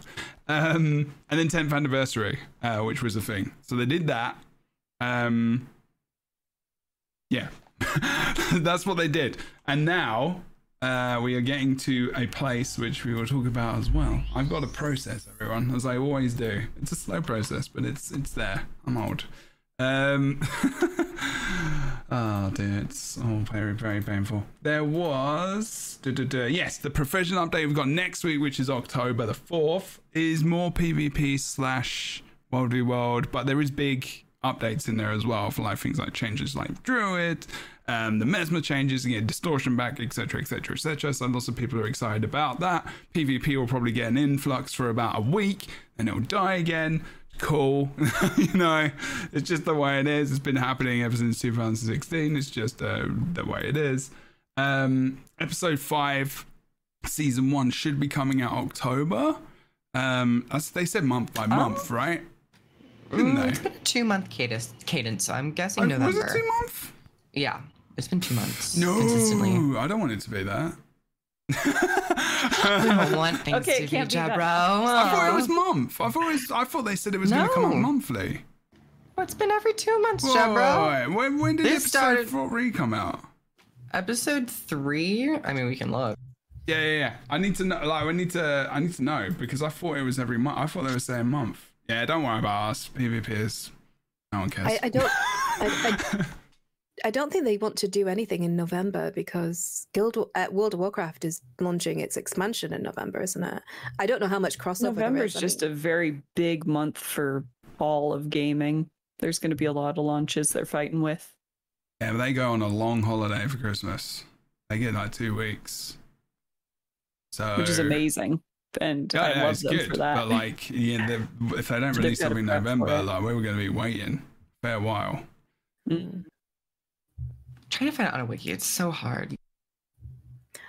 I don't see the benefit of launching stuff over Christmas when people are like running around with their hair on fire trying to see everyone in their family. I You don't. keep talking about people with hair on fire. Can you please? I know, Like, I don't it's have a hair. thing. Like, I don't know. It's personal experiences you're facial hair. reliving.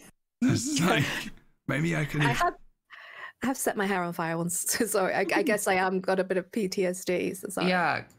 Clockwork Chaos released July, and then episode 4 released September. Really? So it's 3 Yeah, months. it's been 2 months. I thought that was No, trying was there's a month break, and then it's the next. That's how Oh yeah, it's been. sorry. Yeah, what was Episode, that? Two. episode, Sorry. episode, month break episode. Okay. All right. So they came out September, October, November. So then by that cadence, they're not gonna potentially have another story episode. They're not gonna start the next season until next year. Is that what we Yeah, think? I'm guessing season 6 or whatever they end up calling it will probably be late January or early February. Saga, Jesus. No, I think it should get its own unique title, but I don't think the title of Saga is like, it's not Saga : whatever it is. It's the new Saga. It should, I think you're right. Actually, I think that would be a good idea. We can go into this realm now. Let's meander through the never-ending. I mean, balance patches always bring new content in a way, but it's not content specifically. Like, it's not like story. It's not like new stuff. It's like changes. There is some new stuff, and balance patches honestly are my content. I love that, but I feel for the people who aren't getting like big content. There was a blog post I have found here right at the end, because I was trying to find news, and I was like, all the news is skins on flipping black, like on the flipping trading post. I was just like, Jesus, there's so many. They're just money. I was like, it was so many. If you go on the website, Krabs? I was like, yeah. And so here they're saying in the blog post, they say, right, they do the call to arms thing, they do the Steam. Beyond the 10th anniversary and Steam launch, there's so much on the horizon that we're excited about. Some of the big items are the final 2 episodes of Living World Season 1 return, plus a new strike mission and challenge mode. Right, so there's going to be the next episode and a strike.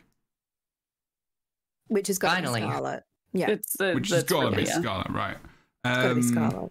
Which is also going to feel a little, I don't know, maybe just personally, like we kind of already fought a version of Scarlet and End of Dragons, so this one is also going to be. If we fought Scarlet in a strike, I would love it. I would. I love. We already did it. No, but that wasn't her. It was literally her model. Anyways, it wasn't her. It was a hologram, wasn't it? Kind of. But yeah, I know what you mean. I'm excited for the mechanics and the arena. Yeah, I mean, it'll be a new, and they say a new location and story to experience in Camphor. And I'm like, but the thing is, as they announce all these things, they say a new location, they say World v World updates, including world restructuring and alliances. Alliances is now years and years and years of really, it's just, what is going on? Like, what is actually happening? I mean, they had betas, and like, almost at this point where I'm like, our alliances gonna be that impactful to World v World? Like, I mean, they're gonna be cool. Obviously, you get to play with your friends and guilds and stuff, and at the same time, I'm like, there's not really any new systems. Like, the game mode isn't changing. They're not getting any refreshed looks. They're not getting any new maps. They're not getting anything really that new. They're getting a system which matches people up. But by now, people have worked out ways to get to places they want to play in if they really want to play it. I know it's going to make it easier. I just don't know. Like, unless they bring something with alliances, I'm like, I feel like it's going to be cool. But then they drop this thing, and they're like, not to mention that our next expansion is in early development. And I'm like, what? What's the time scale of all this stuff? Like, is the Alliances going to be the next expansion? And I'm just like, is that when Alliances is going to come? Because I think we maybe thought it was going to come with End of Dragons, but we're still not there. And I think part of me is like, I'm never going to not play Guild Wars 2 at the end of the day. But there is part of me where I really thought the End of Dragons was a really good change of, I'm going to sound really critical and harsh right now, so I will preempt this with that comment, because I feel like it's still a problem. They communicate some things and they don't happen. I think balance has improved somewhat. And I think they've still got sort of ways to go in terms of like delivery, timing, everything else like that. I understand as much as it is saying, we're going to do it more frequently and that's going to be easy to do. I get that. But it's still like release of content and also just some news and communication. Like, the communication's been really, really good, but I feel like it's sometimes like, where has the stuff been really? Like, what has been new and incoming, like, frequently as a game? Like, if you think about other games like Final Fantasy XIV, I just always hear about new shit. Always hear about new stuff. I'm just like, there's a new expansion next year. Like Destiny 2, there's a new expansion next year, late next year. They know when it's coming out. There's a new season pass in Destiny 2. There's a new, in Star Trek Online, there's flipping news about people coming from the episodes in the TV series doing voiceovers and episodes and new content for a game that's 12 years old. And like, I'm just like, when it comes to Guild Wars 2, I'm like, sometimes we might hear someone talk in some stream somewhere and we'll see it on Reddit.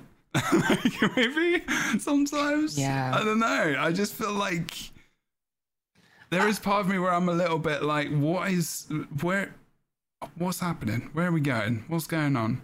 I'd like a little bit more info. Does that sound harsh? I don't know if that sounds harsh. No. I get the sentiment. I think they have been able to adhere to what they've said with increased cadence of content. It doesn't, so they've been able to release stuff every 2 months, which is very nice. But my criticism doesn't come on the actual like timing or living up to those statements. It's more so what they chose I agree. to release. Absolutely. It's the type of content that they're releasing. And I understand that you have to get season 1 out, but to not have any strike missions come in with season 1 is a little bewildering to me from an MMO perspective. When we look at other MMOs, and I understand that the scales of budget differ, but for strike missions, they're supposed to be very easy to implement because they are recycling bosses from the story. Yeah. They're not creating any new assets that aren't being used elsewhere. They're not creating any new arenas that aren't already being used elsewhere. And when you look at other MMOs, each update usually has endgame content attached to that in the form of dungeons, in the form of raids. And I was under the impression that they were going to be doing strike missions so that they could keep up that cadence because raids took so long. But it's felt like strike missions are taking equally as long as raids to develop. And we're not getting anything new. I think you hit it on the head when you said, what is the new stuff that is going to be made? That's because they are and it's not like that's the one of the things where with you where I'm like, yeah, like that. I didn't even say that. I didn't even think about that. Like they've released stuff, but what's the new? Where's the new? Like can we see some concept art of like where we're going to for Camphor? You know, and we can talk about that in a minute. We can get excited and I can be less negative. But like, I don't like to say negative. I'm just being critical of the game. But like, that sounds worse. It sounds worse. But there is that feeling, like you said, you know, they're just bringing the stuff out. It's got the same features. Yes, there is new parts to these maps, and there's new voice lines, and there's new story elements, and there's new bits and bobs in there. But essentially, most of the work must be done for them to revisit and pull it back in. Like, you know, they're still bringing back a lot of the old assets, the old art, all this kind of stuff. I'm not saying that it's not a lot of work. I don't want that to come across that way, but it is a lot of work. But is everyone just like, they're on the expansion already, they're going to have a lot of people there, but they've also got people on Camphor, rest of Camphor, the next season. It would just be nice as the year is coming to kind of an end, what is going on? And maybe they're leaving it until this season's done. This first season is done. I don't know. My brothers play Warframe. Oh, and yeah, cool. So I'll like tune in with them to watch the Warframe live streams, and the level of like interactivity and the willingness to drop hints and to say this stuff isn't going to be in the game for possibly years to come, but it's really exciting and we want to share this little tiny to like share a concept art, or their willingness to communicate and to engage. I know that they probably get a lot of negative interaction because of that, because gamers are gamers, and there is this nasty entitled underbelly into every community where, you know, they'll share a concept art that ends up not being in the game and they'll get crap for that. But I wish that ArenaNet would have that confidence to just like get excited with us. Don't just tell us you're excited in the background when we get our once a year little update from you. Hype, because it can be really scary when you're making something to be hyped about it, because there's always the risk of under delivering what people expect. There's always the risk of somebody coming in and just being nasty and tearing down your hype or whatever it is. But there's so many Guild Wars players that want to be excited and want to be hyped, even for things that are years in the future. The tiny little here and there, just constant excitement would be really cool to see, and I always get a little jealous. We haven't had that conversation for a long time, actually, to be fair. Like, we used to have that conversation a lot until they started bringing out all the stuff, and we had those streams that we would have, like, Proof remembers, like, must remember, like, this podcast was ridiculous. Like, it was every Friday. And like, do you remember leading up to End of Dragons, the amount of things we watched on the podcast, and the amount of, like, you know, we were talking about different classes and specs, and, like, you don't remember, like, all of the lead up to End of Dragons, like all the streams they had, and we watched stuff. Yeah, we did, like, the podcast, and we were watching live. This is a podcast? Oh my god. I'm sorry, I don't recall. Criff doesn't remember because it was like... I don't remember. It was so 5,000 years ago. But, like, we had... Oh, god damn it. Anyway, we got really excited about it for a long time. And maintaining that hype. Yes. And that's the one criticism of End of Dragons, is that it sucks because it's such a strong expansion and then immediately back to the past. Yes. So oh my god, that's so true. Just radio silence again. Oh my god. Not in terms. I think their communication's actually been really great. So I don't. Yeah. But in terms of the content and everything, because you can't. Oh my god. How can you really build that hype for something that people have already experienced? People get hype for the newness. And granted, there have been a lot of improvements with season 1, and it's been really. Have been good things. It's flowing really, really well, but. Yeah.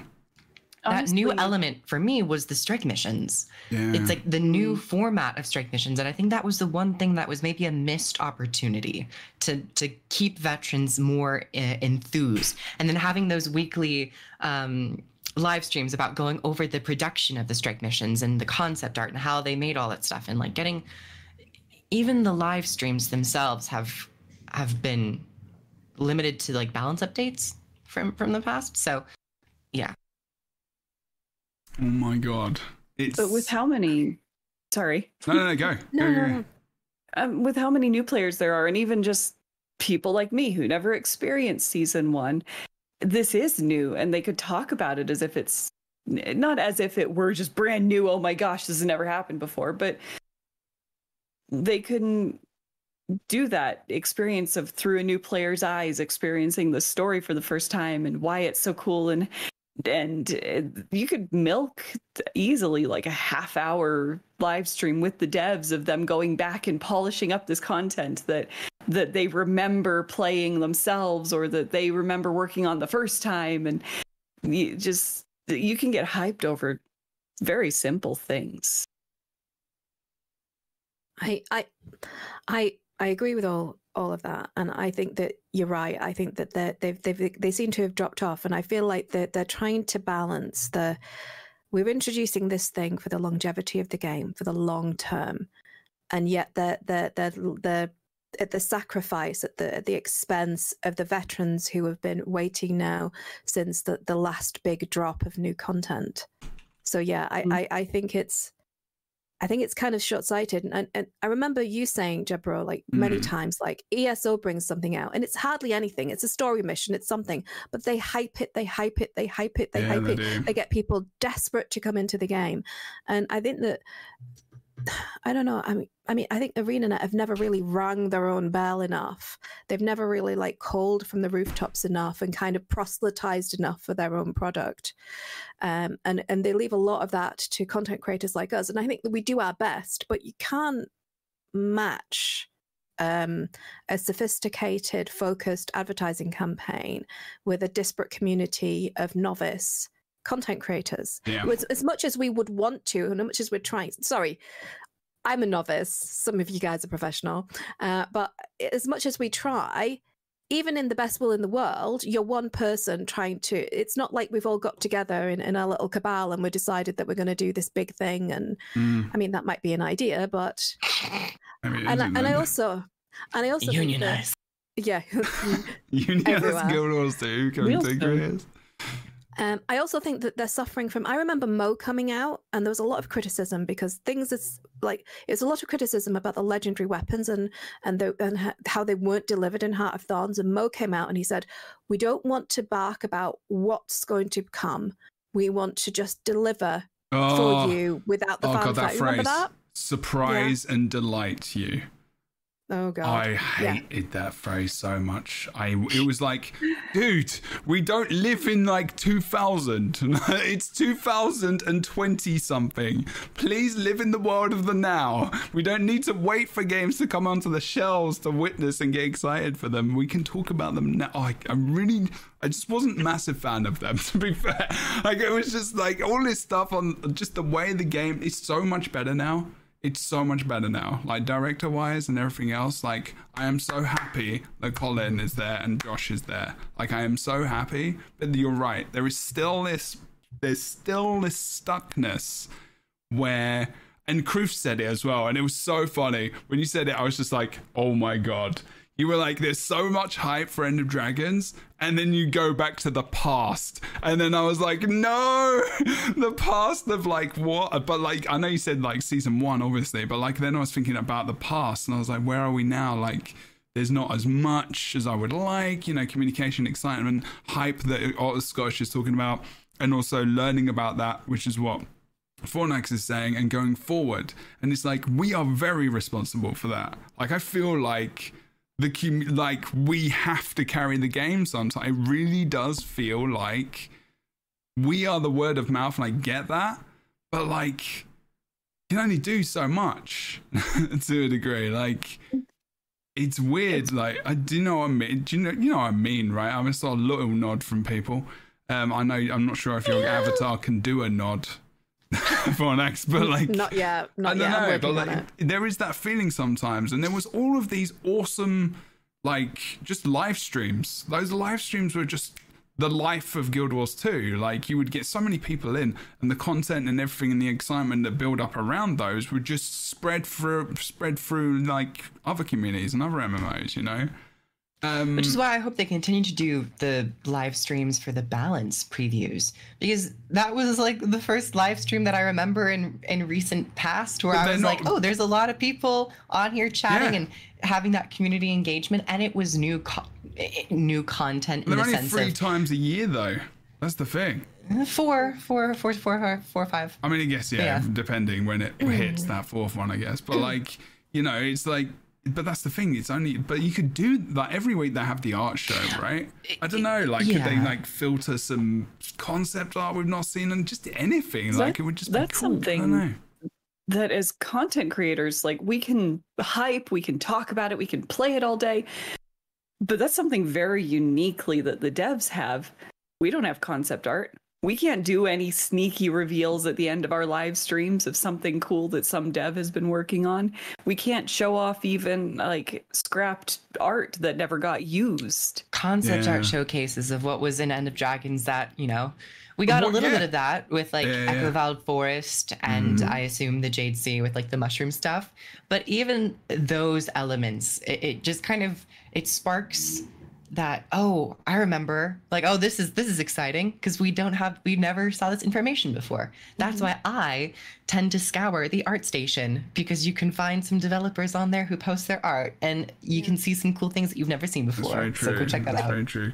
I've just realised I'm so desperate for concept art that I've gone to an AI machine to make some myself. Exactly. And well, that's it. Yeah, I love that. Shit. That's good. It's not shit. Like, but I know what you mean. I know what you're saying. But oh my god, it's good. It is, and I don't want people to that are listening to this think that we're kind of shitting or ruining it, you know, or anything like that. It's not what it is. All it is that feeling of, you know, I'd like some excitement and some positive. Kind of not positive, but like some oomph. Do you know what I mean? Some like we oomph. love this game. We love the community. We love the world. We love a lot of what the company is doing is really, really cool stuff. And we had this poster up in my husband's office for a while. And it is work hard in silence, let success be your noise. And this is a lot of us were kind of raised with this mentality of if you just work really hard, you'll be recognized for the things that you've done. And we have realized just over time just how completely BS that is. Working hard in silence doesn't get you promotions. It doesn't get you raises. It doesn't get you a recognition. It doesn't get any of that for a company either. And I just want them to talk about the cool things they're doing and their successes and their failures and their Isn't that the journey of it all. It sounds like the achievement system. It just sounds like the achievement. It's a theme though. Like these themes pop up. Like the achievement system is exactly what you said. Like, you know, it's a fine example of them doing such a good job with something, but not giving access to it in an easy way where people can just be like, wow, this is actually very cool. Brag about yourselves a bit. Yeah. And I think that was a really big missed opportunity during their 10th anniversary live stream. Yeah. They were very busy with the Steam release and it's worked out extremely well and very beneficial. And they've also been able to maintain such a fantastic pace of content. So all that's fantastic. But to continue with this thought of leaving us with something that makes us wanting more, like having that moment of a 10-year anniversary and also knowing that the next story beats and the next new content probably won't come until 2023. Yeah. That was probably a great moment to at least share some concept art, because if we got concept art for expansion 3 to like a year or two before, maybe having a little bit of concept art or some slight teaser of what is next to come with Cantha to show that off during the 10th anniversary. That was something that I've also heard people were a little bit, disappointed in, but I'm willing to wait because they have been able to hit this content pace, which I think is extremely commendable as we went through many periods of long droughts. So if this is any indication of what they're able to pull off with the next season or the next story, that is a great sign. Every other month, story content, hopefully with the next story content, each episode would also come with a strike mission as well. So I hope whatever they are working on is able to be upkept. Okay, let's push it. We can help, and we can help. We can talk about what we feel like. We can maybe push the hype a little bit further. We've probably got a while. We've been going for like an hour and a half or so. It's okay.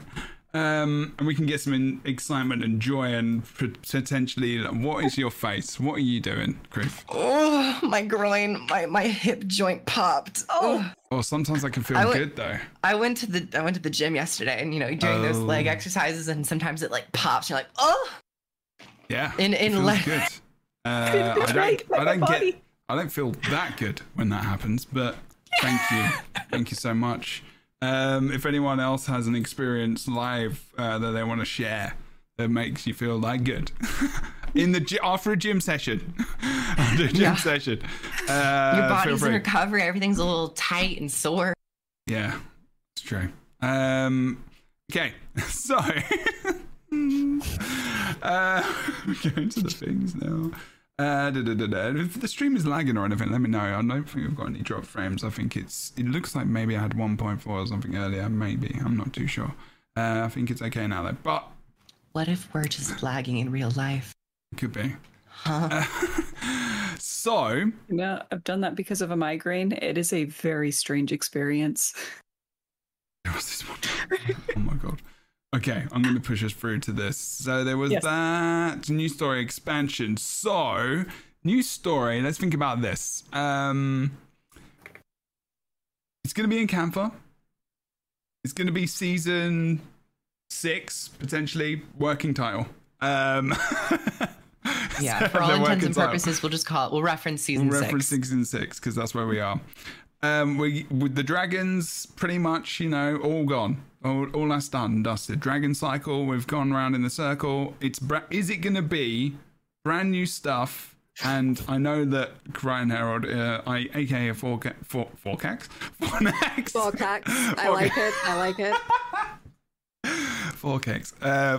Fornex is going to be happy about it because they have some notes, which no one ever gives me notes, okay, for the podcast. Crichton Herald did, okay, just saying. Good job. I've got them, but you're going to talk about it. Am I? Oh, fuck. If you want to. I mean, you don't have to, but we can drop it in the conversation we're talking about it. Where do we think we're going, people? What are we doing? Let's get some excitement. What I think awesome we're going things? back to Alona. Just kidding. Fuck off. You yourself said we're going back to Canthus. You're like, where are we going?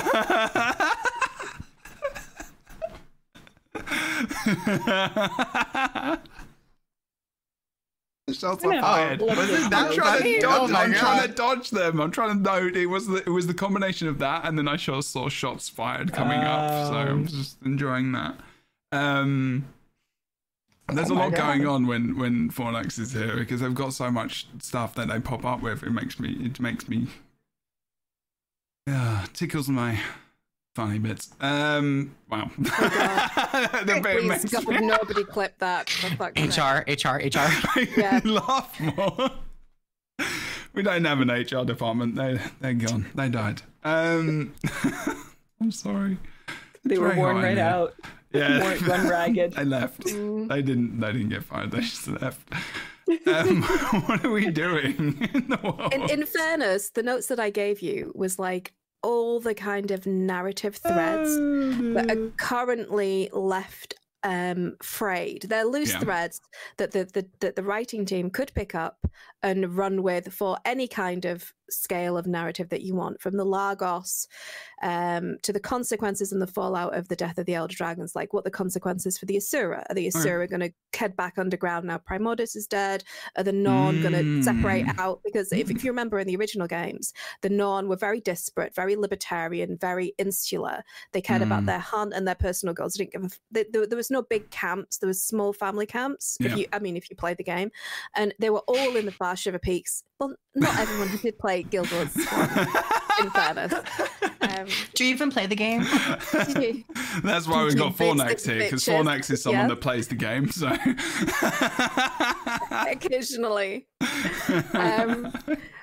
But they were all in the far Shiver Peaks, right? That's where we actually originally ran into them, and that's where Jorah was and all the rest of them, where we encountered the voice of John for the first time. So there's all that stuff there. There might be disparate tribes. There's is the connection between the Coda and the Norn real? Are they the same people separated by magics and kind of a different destiny? We've got the fate of the spirits of the wild. We've got the what's going to happen with the magic now, because an entire society is run on Jade Tech and they've just lost their power supply. That's true. And then we've got the Char, who the only thing really that's been restraining the Char from attacking and going into all-out war with the human races is the fact that the Elder Dragons were a threat. So yes, they've got this peace treaty, but we've always had the Separatists. We've always had the Separatists on both sides wanting to continue that conflict. And now there's nothing standing in their way. So you have a massively militaristic society whose entire ethos is based on war and nobody to fight. So there's huge amounts of narrative threads. Who is the main enemy then? Yeah, I guess that's another thought.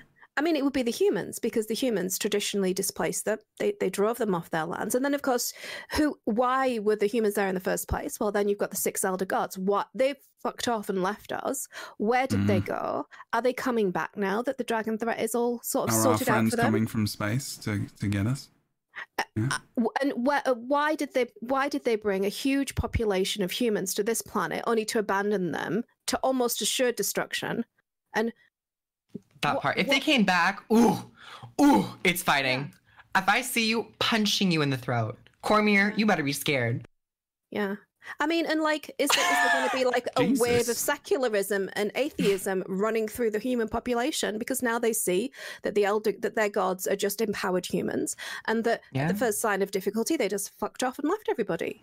Yeah, I would want very on point some. I'd want some repercussions for that if they ever bring that storyline back to the main center stage.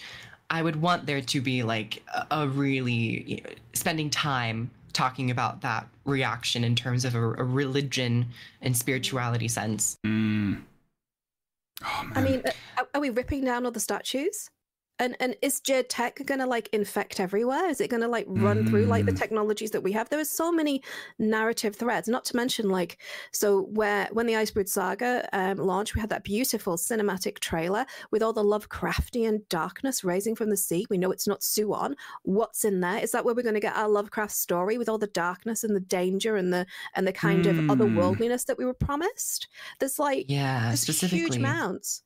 With season 6 being in Cantha, I definitely think we're going to be, and I've seen it in chat, we're probably going to be going back to Drowned Kaineng and dealing with the strange dark magics that might be popping up there. And something tells me that we're also going to be encountering the Ministry of Purity again.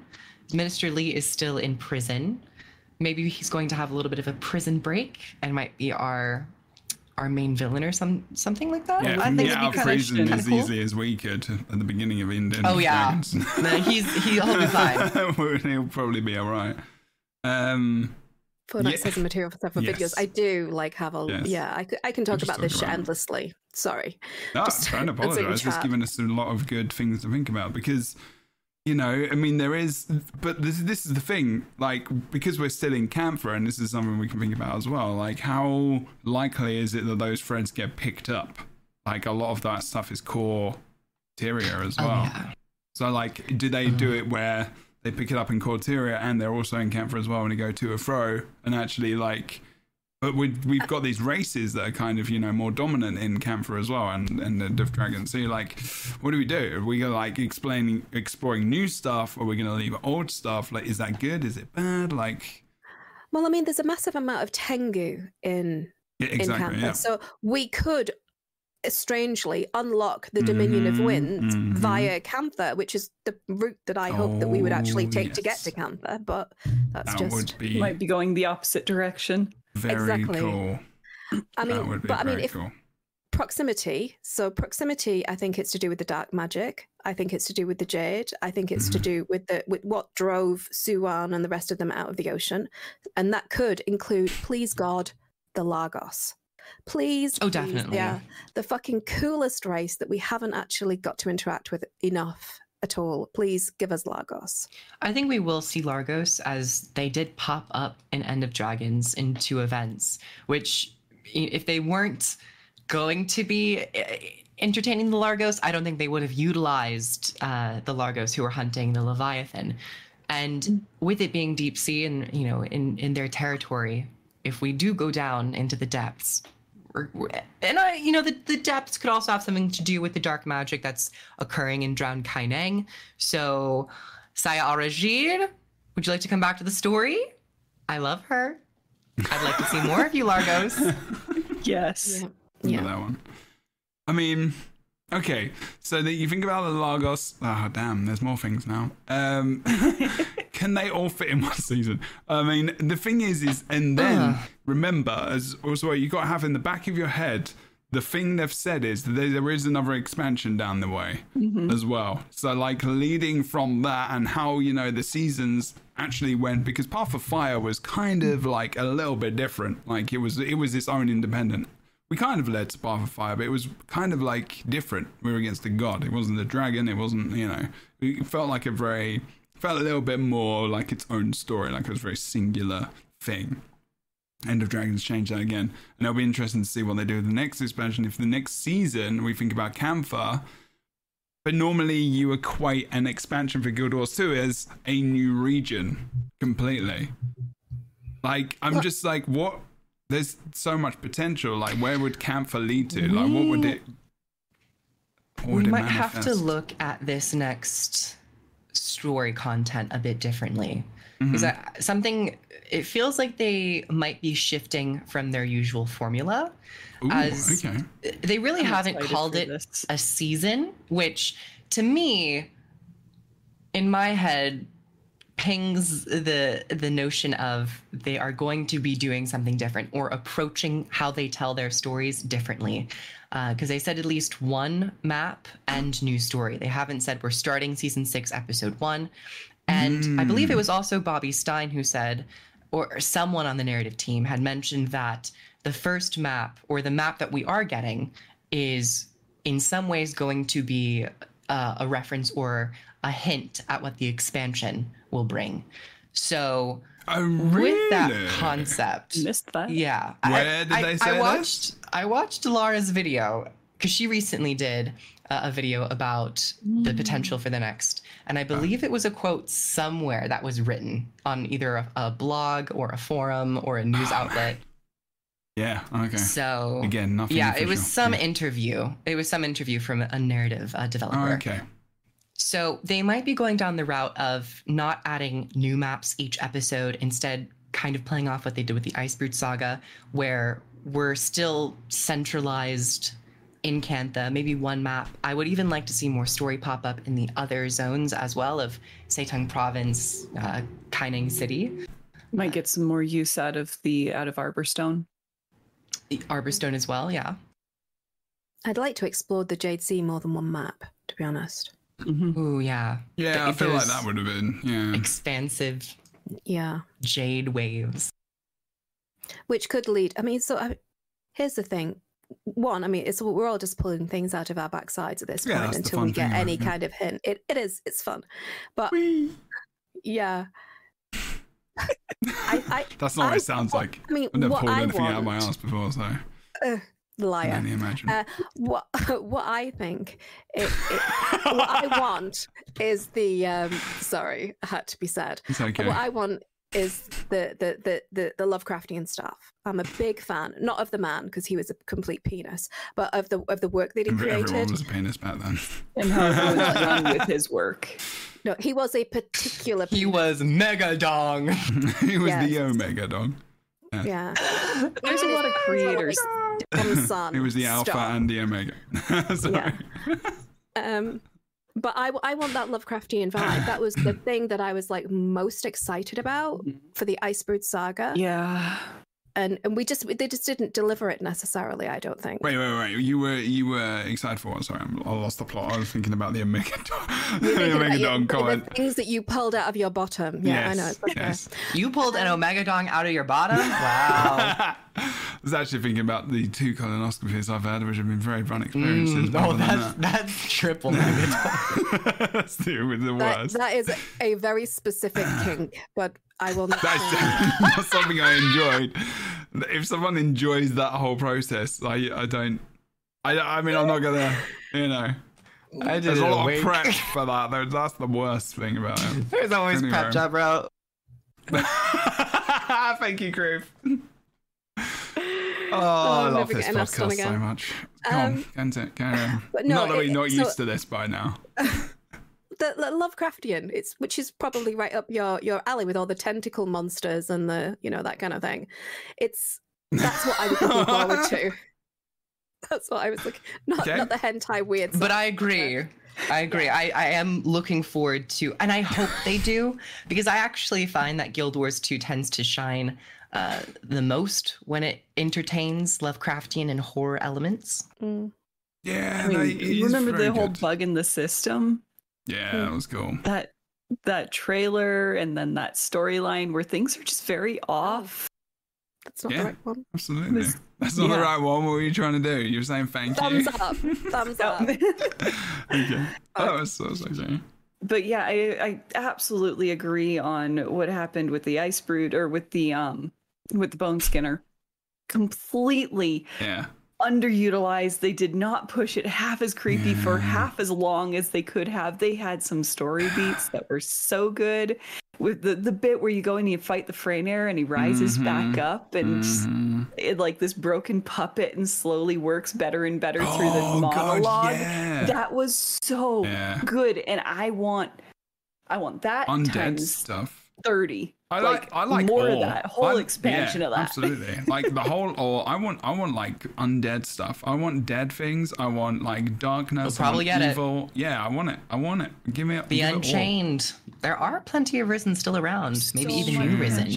Or they're like manipulating and doing rituals on the Risen and like making weird, extra horrific monstrosities. So that'd be cool. Give me like the watchwork. What are the big twisty the watchwork knights that walk all twisted and wrong? Oh yeah, those ones. Give me those, but constructed out of undead remains. Wow, what was going out there? There's a game that's coming out in a couple of weeks called Scorn. It's really messed up. You probably love it. I don't know. It depends on. It's like weapons made of like people and stuff. It's very interesting. Okay. I'll look. It's a very interesting game. Like it's the horror. You know, it's October. There's loads of stuff coming out. I've seen trailers for that. It's deeply body horror. Like it's deeply very might go too far. Yeah, it's like Tool. Maybe Sunken City. Game. Yeah, maybe the Sunken City. Ooh, yeah. More. Yeah. Oh, I know. Scorn. Ooh, yeah. That's dark. But you know, dark. It doesn't need to go like that far. But Guild Wars has some. No, let's just go. Let's just go there. Let's just do it. Screw it. I'll stop. Yeah. I mean, you know, ponies and all that kind of stuff. And even in more Dramath, there were elements of biological horror and mutation and that whole. Yeah. I really appreciated Heart of Thorns because it felt more serious and it had a very consistent tone, which Fornax was mentioning. Iceberg Saga, like it kind of dropped it a little bit. So big character dying, you know. Like, Oh, that's another thing. We actually haven't really had like a main character death or someone a part of the main cast someone needs to die. Pass in a long time. Yeah. Who's next? I don't think it's always. I don't always think it's needed. Oh but no! This is it. I kind of appreciate it when it's been so long. Well, who, Kroof? Who deserves to die? I'm not saying no, who deserves to die, but who could die? Who could die in the future? This is a great I'm not thing. going to say who should, but probably one of the more. If I'm thinking of a character that would have an impactful death, probably Kaith. For some reason, with her being such a motherly figure, especially to Aurene in a slight way, I think there's definitely more story with Kaith, and I wouldn't want her to die, but I would be the most impacted if Kaith met a sad fate. But Reader is going Marjorie. I'm like, damn. A red wedding. What about a red wedding? Oh my god! I've actually been thinking about that. Oh my god! That'd be so mean. Thank God Rook isn't here. Rook would destroy you all. No. Look at Harold's face. They said, I never said LGBT. I said SIN. There is actually like a really nasty trope in media whereby they like to kill off their lesbian characters just when they've got happiness. Please God, don't do that. That was joking. I don't think they'd do it, but I think it would be like, it would be. The thing is, that would probably be a ridiculously impactful death. It would be not good to do, but like it would be a big death. The other big death probably would be my character, and then they come back as an undead, a new playable race in the expansion. Tybalt's already dead, Jebro. My main character's in this server. Oh. I don't play too. I'm not role playing that hard. That would be the perfect way for you to get your own NPCs, and as you like skulls so much, like a true. Yeah, that's true. That's true. I would like to do that, but like, I mean, who else could die? Like, Kaith is a good idea. I feel like in terms of, it's a good idea they get killed off, but like they should probably, but like the old team. Do you know what I mean? Like them kind of getting rid of them, like by the wayside. I think. Oh God. Just at this point, I think that they've already been sidelined and retired hard enough that if you killed any of them, it's gonna feel more like a fridging in the story. Yeah, true. That's why Kaith would be a good option, because this really sounds like we're trying to like make an argument to kill Kaith, but I don't need Kaith to die, nor do I really want her to die. But it's like a character. I'm just thinking of characters that have enough screen time and have enough importance in modern stories and still aren't necessarily like, well, the whole entire trajectory of the story has to change if this one character dies. So Kaith, you know, some of those older characters like Kaith, even Ritlock to a degree, you know. If we're getting a vote, then I want Timmy to die. That's a character I think could change the trajectory of any stories that they tell in the future. Which is why I'm a little more. Die, though. I think Timmy's like that's too easy. I think that's too. Why do you want Timmy to die? If you wanted to kill someone for the ease of it, kill Rox. Who even is Rox? Whoa. Why do you want to? Right. Let's start with Herald first, then we'll go on to the Rox thing. Why do you want Timmy to die? Okay, so to be clear, they have, from the very inception of her character, they have made it a part of her, an integral part of her story, that she has a debilitating degenerative disease. True. And she has done. She has been incredible in how she has tackled it, how she's had the mental faculty to do that, how she's used her innovation and the technologies around her to overcome, so that she can be a contributing member of her society and a contributing member of our group. And she's had a lot of story agency because of that, and she's driven the story and the solutions to a lot of the sort of the commander's problems going forward, and she's had this huge impact. But her illness has always been almost like a side thought in a lot of the new content, and especially in End of Dragons. I think you were on, Scotch, when we were talking about how I wasn't happy with how they'd done the narrative flaw of her progression from because if you remember, when we start the episode, she is saying that she is increasingly unwell. And this is becoming a debilitating problem for her. And then she buggers off to go and see June. She gets some augmentation, and then she says she's feeling better. And there's no connective tissue. She doesn't have the narrative. She hasn't been given the narrative time to show people, to show an actual story of a disabled person and the development that they have when they interact with the new technology. And I would like, not as an arbitrary thing, not as a throwaway, sensationalized, look at the shiny thing, shoot the person in the head kind of, spectacle. No John Wick moment here. I think it would be integral and almost like a teachable moment if we see this wonderful, beautiful, lovely character deteriorating and dying, and the impact that has on the people, because that is the reality of a degenerative, debilitating illness. Well, also, and what you said earlier, you were talking about, how the tech was being powered, and she got this lease on life because of the tech, right? So because that's gone now, maybe that could be something that fits in there, kind of.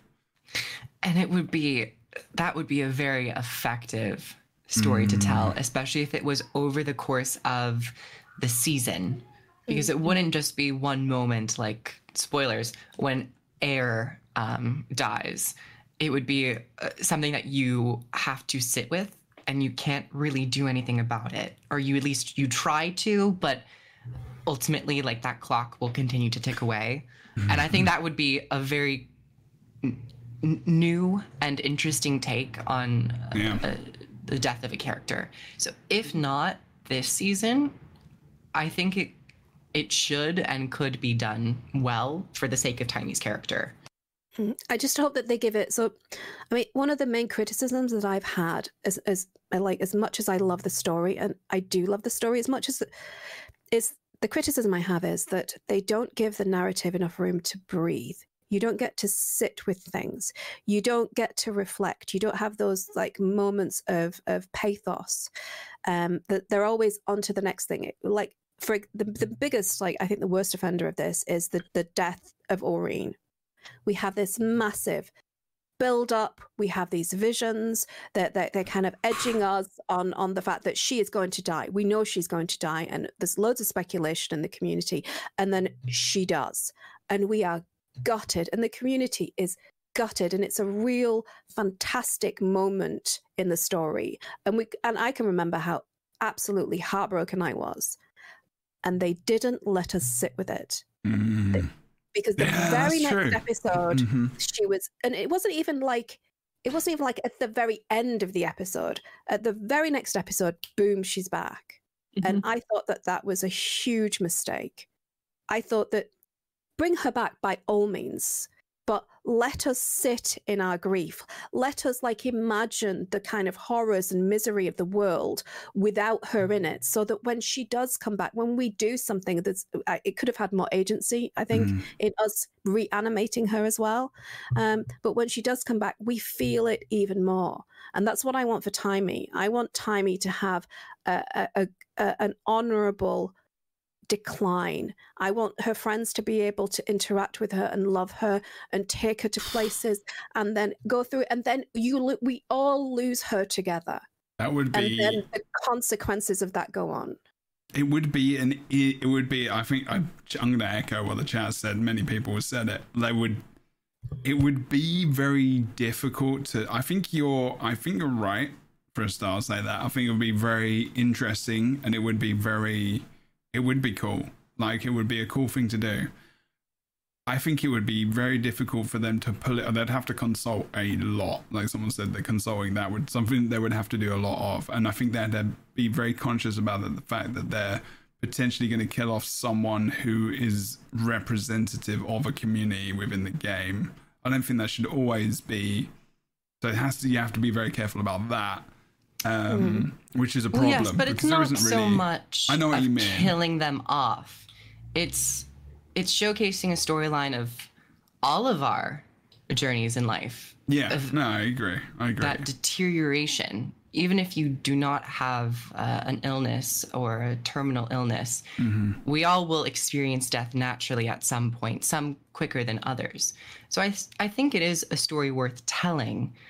But I think ArenaNet would take the time and the care to, of course, yeah, to not undeniably. just, and that's not, if Taimi is a character, I think just killing her by an enemy doing it would feel worse rather than having her experience, also going on the journey with someone and having that storytelling of someone going through reconciling with the fact of the time. And we've seen that with End of Dragons in the beginning, with Taimi saying, I don't know how much time I have left, but as we've mentioned, it's kind of there's a pause button on that. So this discussion, I'm more so interested in experiencing more of that journey with Taimi.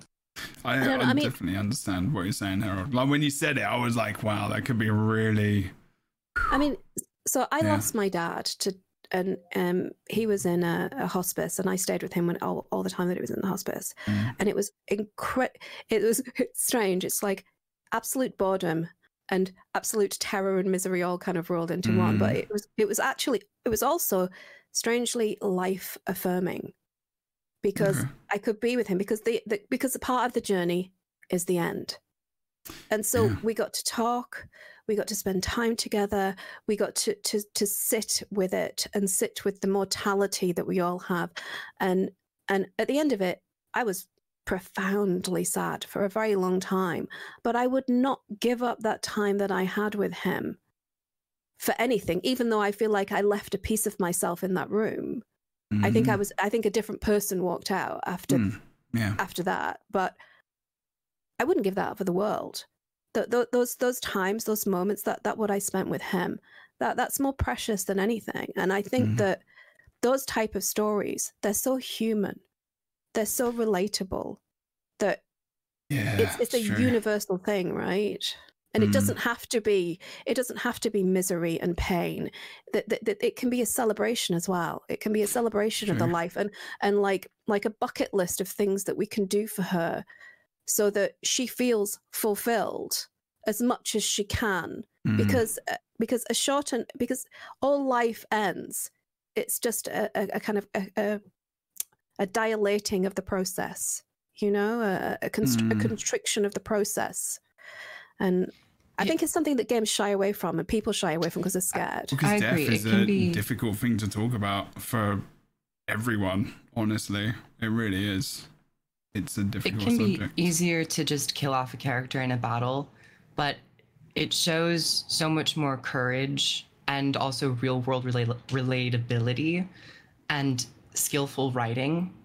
And I think skillful writing to showcase more of a natural progression rather than just this character expired in this battle. And it's much more of a quick burst of a narrative. And I think we don't see that oftentimes in games. And Guild Wars 2 and ArenaNet always like to push the mold and showcase different stories of real world and representation. And Timmy being a character of that, I don't think that she needs to go on that journey right now, but I think it's a potential journey that could be interesting to see from a player perspective. I mean, I don't think that I don't think that it should be like the sole focus of an expansion. I think it should be like parallel narrative threads. So you could have her beautiful short life as one sort of rail, and then a kind of rebirth on the other side, an introduction and moving on, as you have in life when these things happen. Yeah. But I understand. I mean, a lot of people, this is very real, and it is entirely understandable that people recoil from that. But I mean, as we were talking about, who do you want to your murder? Yeah. Murder the character. Who do you want to die? Death is a very relatable experience. Yeah. It's the ultimate relatable experience. Yeah, I mean, it's gonna happen. And yeah, thank you for sharing that as well, Phonax. That really is appreciated. It gives these conversations a lot more depth and meaning, I think, sometimes, a lot of the time, because we can appreciate how we know what it's like to lose someone. I mean, everyone probably knows that here in the chat, whether or not you're listening live and everything else, and you know how impactful and how that's done in stories. Like if you think about different games you've played and the deaths and how they impact you as well, like that can be a really good way of, like, you know, remembering a character as well, like, you know, how their demise like occurred, you know, and in different ways, whether or not they're a villain, they're a hero, your own character, whatever. And yeah, that's something we've not seen for a while, or done to that level, I think. And I can't really remember many MMOs where that's happened. I know there's I'm not gonna say anything. There's other games like where I'm like, okay, and I'm not sure if they come back to life yet or not, and I don't want spoilers. I'm just like, you know, it is, yeah, that could be a thing. And also, you're talking about, you know, even Aurene and like Aurene dying and what that means for Tyria, what that means for the world we're on, and then it makes me think Guild Wars 3. Or it makes me think expansion, and then it makes me think, wow, did we go to like space or something? Will Boots' like dreams be imagined at some point in time? To touch on the topic of Aurene, just very slightly, I doubt they would ever kill her. God damn it, Griff. It would. It'd be like, what is the? What is the point? I think what they will probably do and what they should do is have her go into sleep. Have her go into hibernation and follow that journey of elder dragons. After they consume their magic, in the case of Aurene, she kind of consumes and refracts it. They go into a slumber. So Aurene is a really dangerous character to have in the story for the sake of telling a narrative. So it's either kill her or have her go into her slumber. And if you kill her, it's just like, what's the point of going through these 3 expansions? What's the point of this 10-year story arc? And in canon, I guess what Aurene would be doing, predicting in the future, I'm psychic, she'll just have more children. And then those children will carry on the legacy of maintaining that magical balance. So I don't know if they're going... I highly doubt that we would be having a storyline about the dragon magic so soon after them concluding the storyline of the dragon magic. We don't. I just want to get away from the dragon stuff. An interesting thing they could do with Aurene to allow her to remain as, like, a living 3-dimensional character is have her go off on a journey. Have her go to learn more about, because she can't be entirely unique. There's the implied many worlds out there, many the small pockets of reality drifting through the mists, each with their own gods and their own maintainers and their own gardeners and their own, and maybe she can go through the mists to learn more of what she is and her place in things, and she can go and have her journey, and every now and then we'll get just a little whisper, hey, you're still alive, that's nice. Just completely bugs off. In the notes that I gave you, there's a whole section on Aureen of what's going to happen with her. Is she going to go around and cleanse all of the lands of Tyria of the corruption, or at least nullify it in some capacity, like she did in Grothmar? Or is she going to? Are we going to be her dragon champion forever?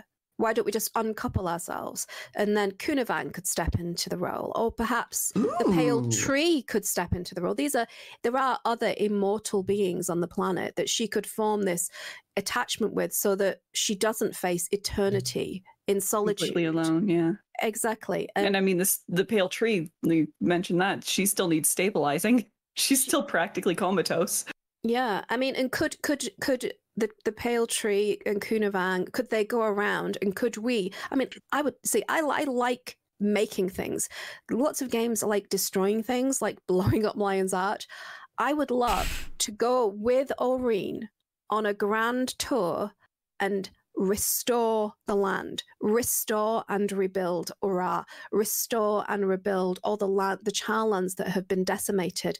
Have like nature quests where you go off and you act as an avatar of the Pale Tree and you restore the natural order and growing trees, and just like going through and killing off the remaining bad guys. I want to be a restoring factor rather than like a destroyer of worlds.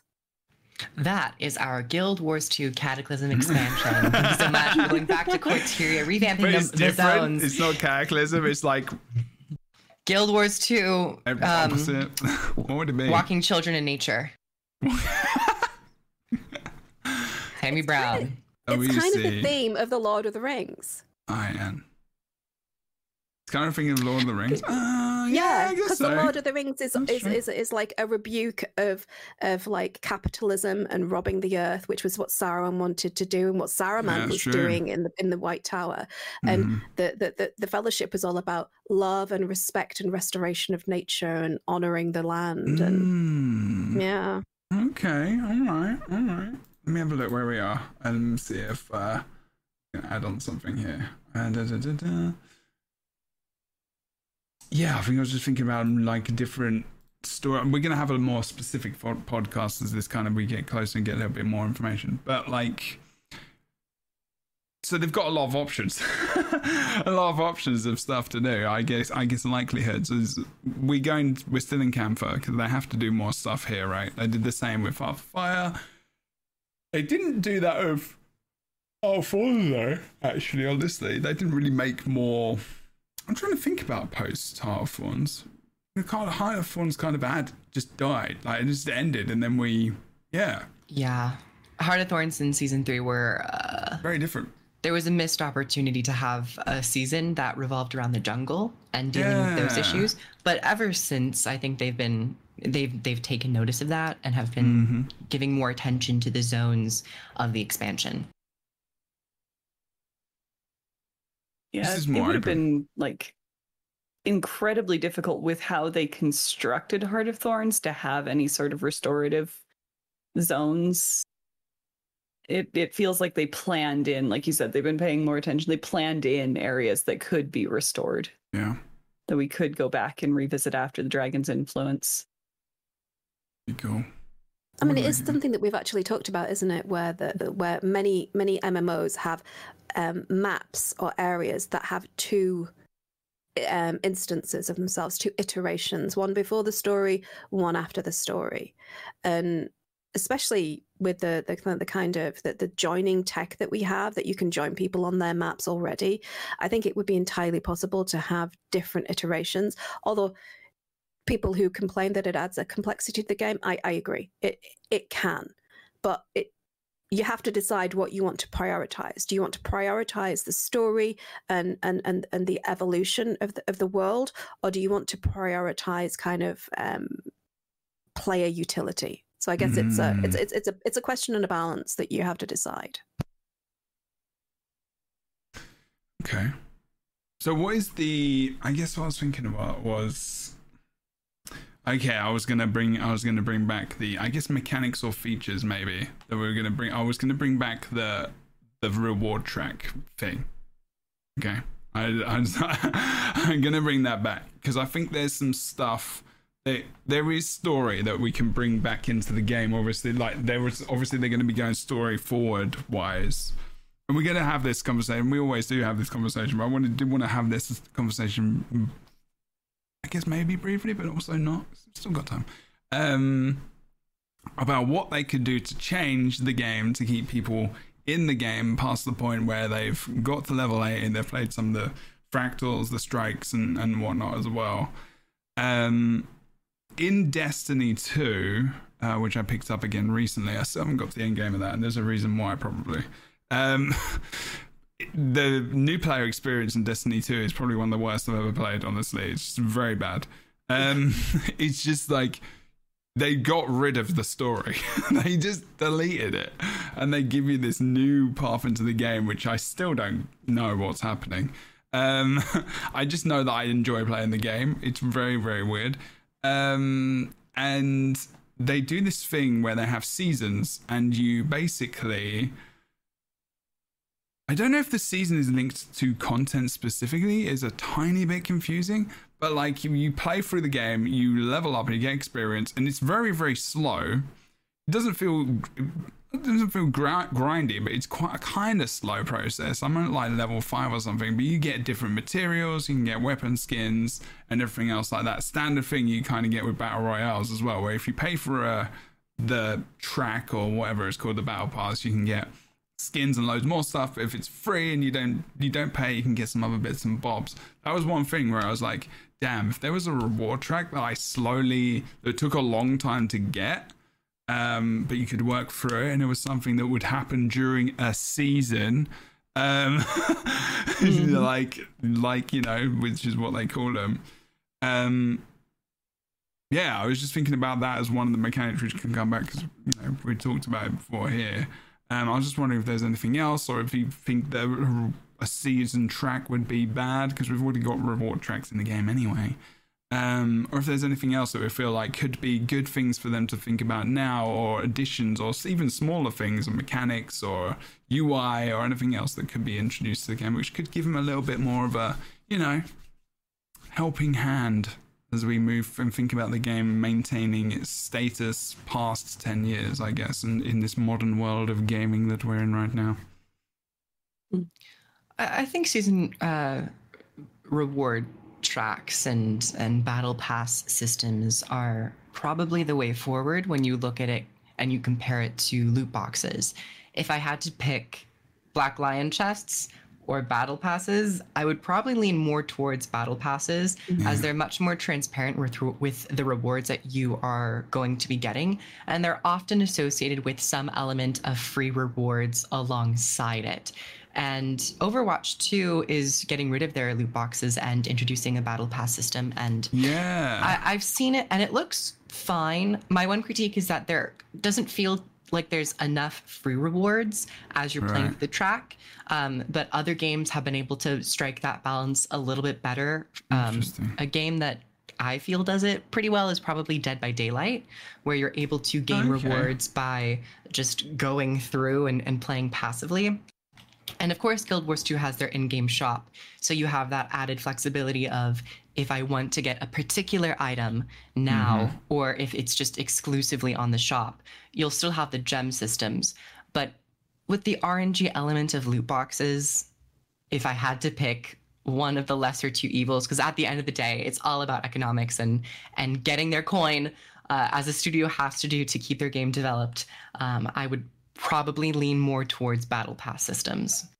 And D here is saying that like they're not a fan of seasons because they feel like subs and they feel like they're just pressuring you to play. And Guild Wars has always been so really respective of your time and lets you just kind of come and go as you want.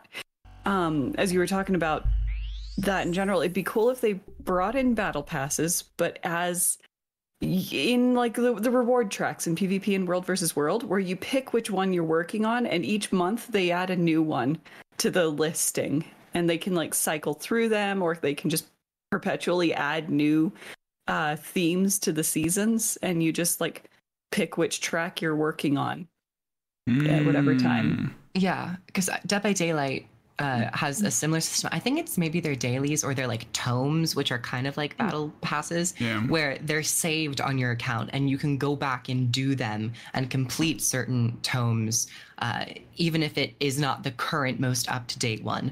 So we see some games make it to where it is more of that, you know, FOMO, fear of missing out, get it while you can. Other games are a bit more forgiving, and it's like, if you have it, and you can go back and get those rewards and play at your own pace if you want to. So I would imagine ArenaNet would be, I would hope that they would introduce some system where it's not, you have to get it this month and have to play this month, or else you miss out on it forever. Yeah. Yeah, sign me up. I fucking hate Black Lion chess. I fucking hate them. Unless you get the reward, then for about 2 seconds. Then it feels fine. Then it feels okay for a brief moment. I'm that person. I'm like, if I don't buy them, but like for people buy them free on stream, moment. and I'm like, I'm still like opening them. It's annoying. It's bad. I hate it. I agree. I don't like them either. But when I get the good thing, I do feel good. But that's what they're meant to do, right? And that's what they're meant to do. It's awful. Fucking putting the besties, shiniest, lovely, woo, right behind this fucking. I hate loot boxes. I fucking hate loot boxes. When they're RNG, that feels like the koi fish. I never got them because it was just RNG based. I couldn't even buy it on the gem store if I wanted to. And guess what? I wanted to. I don't have them. That's why ESO store does that. But like, you can spend currency. It's a bit like the statuettes, but you can do it immediately. So they've just come out with time for stuff that's in the chests that you can buy, but they are quite expensive, so you have to get a lot. That's the only problem. So like, you're going to be on the next round of chests that come out by the time you're able to afford it. Yeah, but it's not RNG. You're not relying on gambling. And that's it. The bottom line is, it's encouraging kids to gamble in a game that isn't age gated to 18. If it was an 18 game, have at horse, you want to manipulate adults, that's your call. I think it's a fucking dick move because some people have all sorts of problems around gambling as well, you know, as a mental health professional, right? Yep. But it's a fucking dick move. But I would rather have something that was steady progress that you can work towards over a period of time, that is cyclic in nature, so people don't feel that pressure. You know what you're getting, Exactly. I fucking hate gambling. It's such that's an why I mean, I think that's the one thing that Fortnite did very good. Like, you know, they had when they introduced battle passes, you knew what you were getting, and if you didn't get it, like over the course of the season, like, you know, that was it. You knew what you were getting when you were paying for it in the first place, you know. And more often than not, you get it anyway. But like, it is, there's and the Guild Wars 2 could get, you know, I am still surprised that is a thing in the game because of the way they are. It is surprising that still exists. I get why it exists, unfortunately, because, you know, need that money.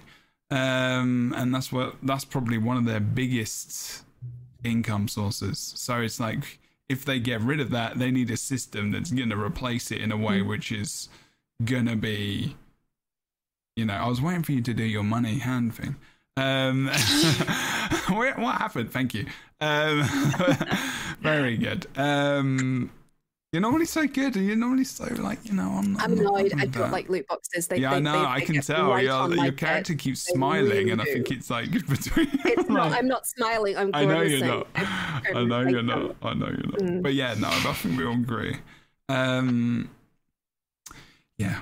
Well, hopefully something like that will change in the future. But I think until they find another good way to monetarily support their game, that it's unfortunately going to be something which is going to be staying.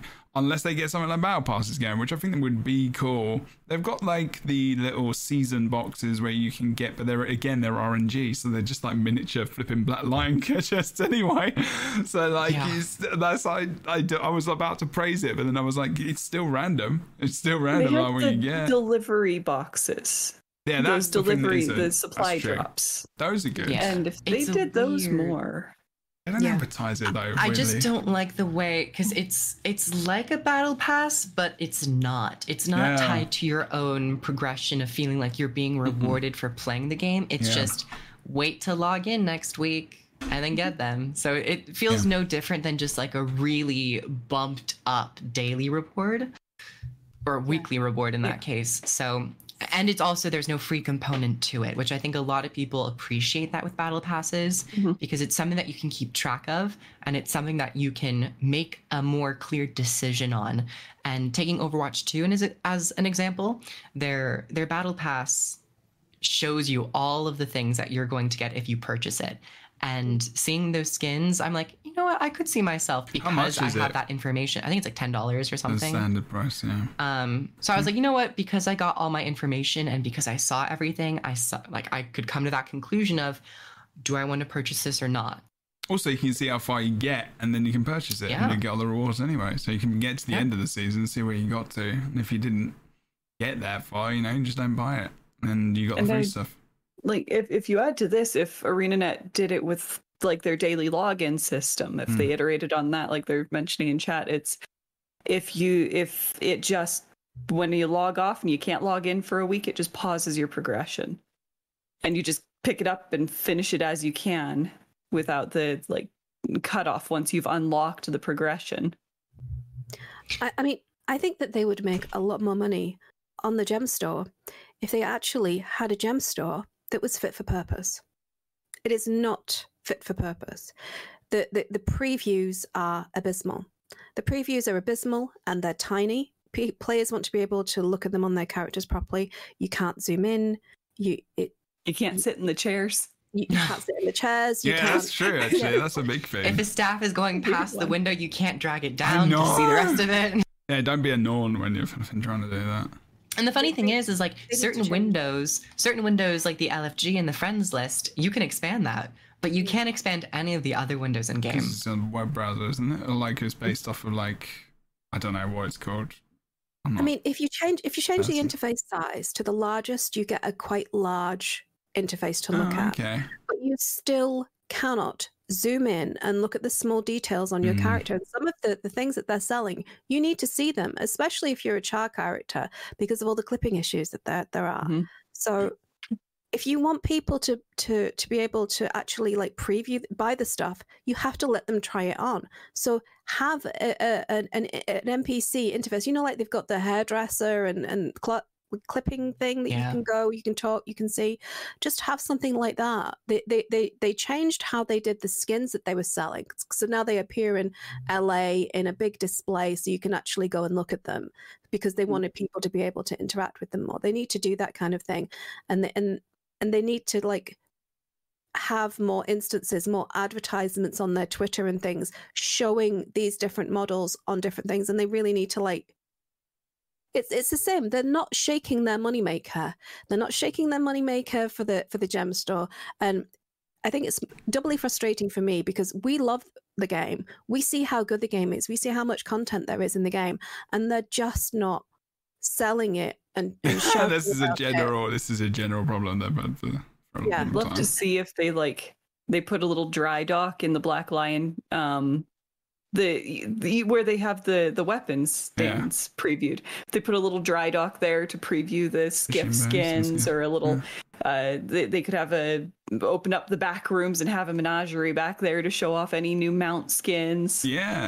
Well, I mean, now and as we know, thanks to the skill, craft, and commentation of Fornax, aka the Crichton Herald, there are elf ears in the game.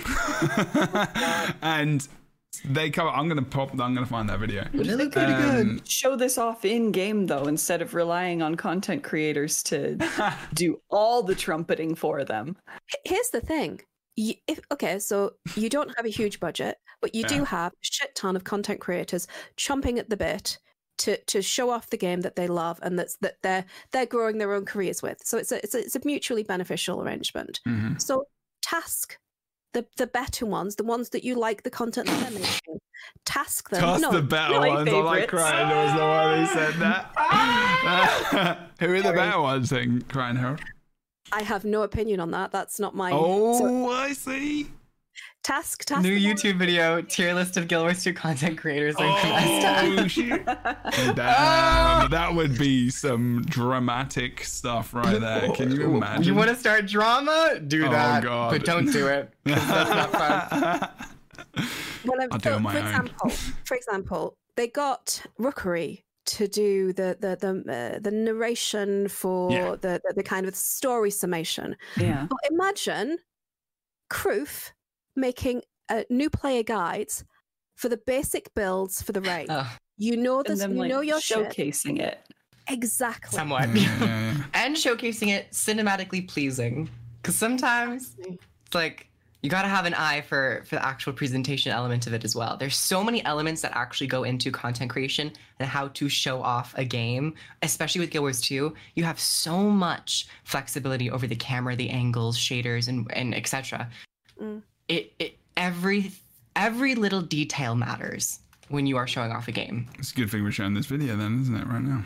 It's a good way. Crying Harold is definitely does that very well. Kroof does it very well as well. When I get time to edit, I do it well, I like to think, as well, with my editing skills. But it is true. You see what I mean? Just cut your cloth. If you don't have a huge amount of marketing budget, then use what you have and make it a beneficial relationship between the two. So if you're a streamer, then say, if you make all these videos, then the next time we have a live stream, we're going to have you on it, you front and center, you doing this thing in the game, or you doing that thing in the game, and we'll promote you, and so that we help you, and chuck some goodies in for the streamers or the content creators community, and there you go.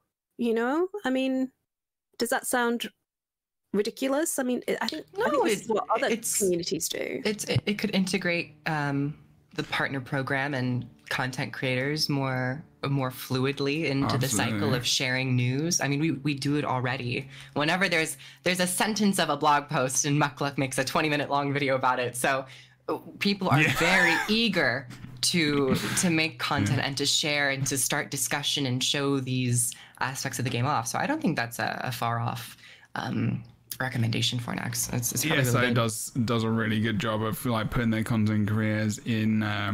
They have interviews with them. They have different regions as well. Actually, UK gets people there's Dawn Whisper and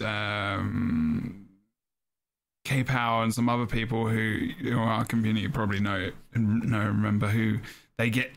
They have the English version of the ESO cast that they're doing, where they show the maps off. They literally had a cast yesterday where they did a map preview or something, and sometimes they do things where they go through dungeons and then they will go through the dungeon with content creators and they go through it on that test server, the PTR, because they got PTR, which is always up.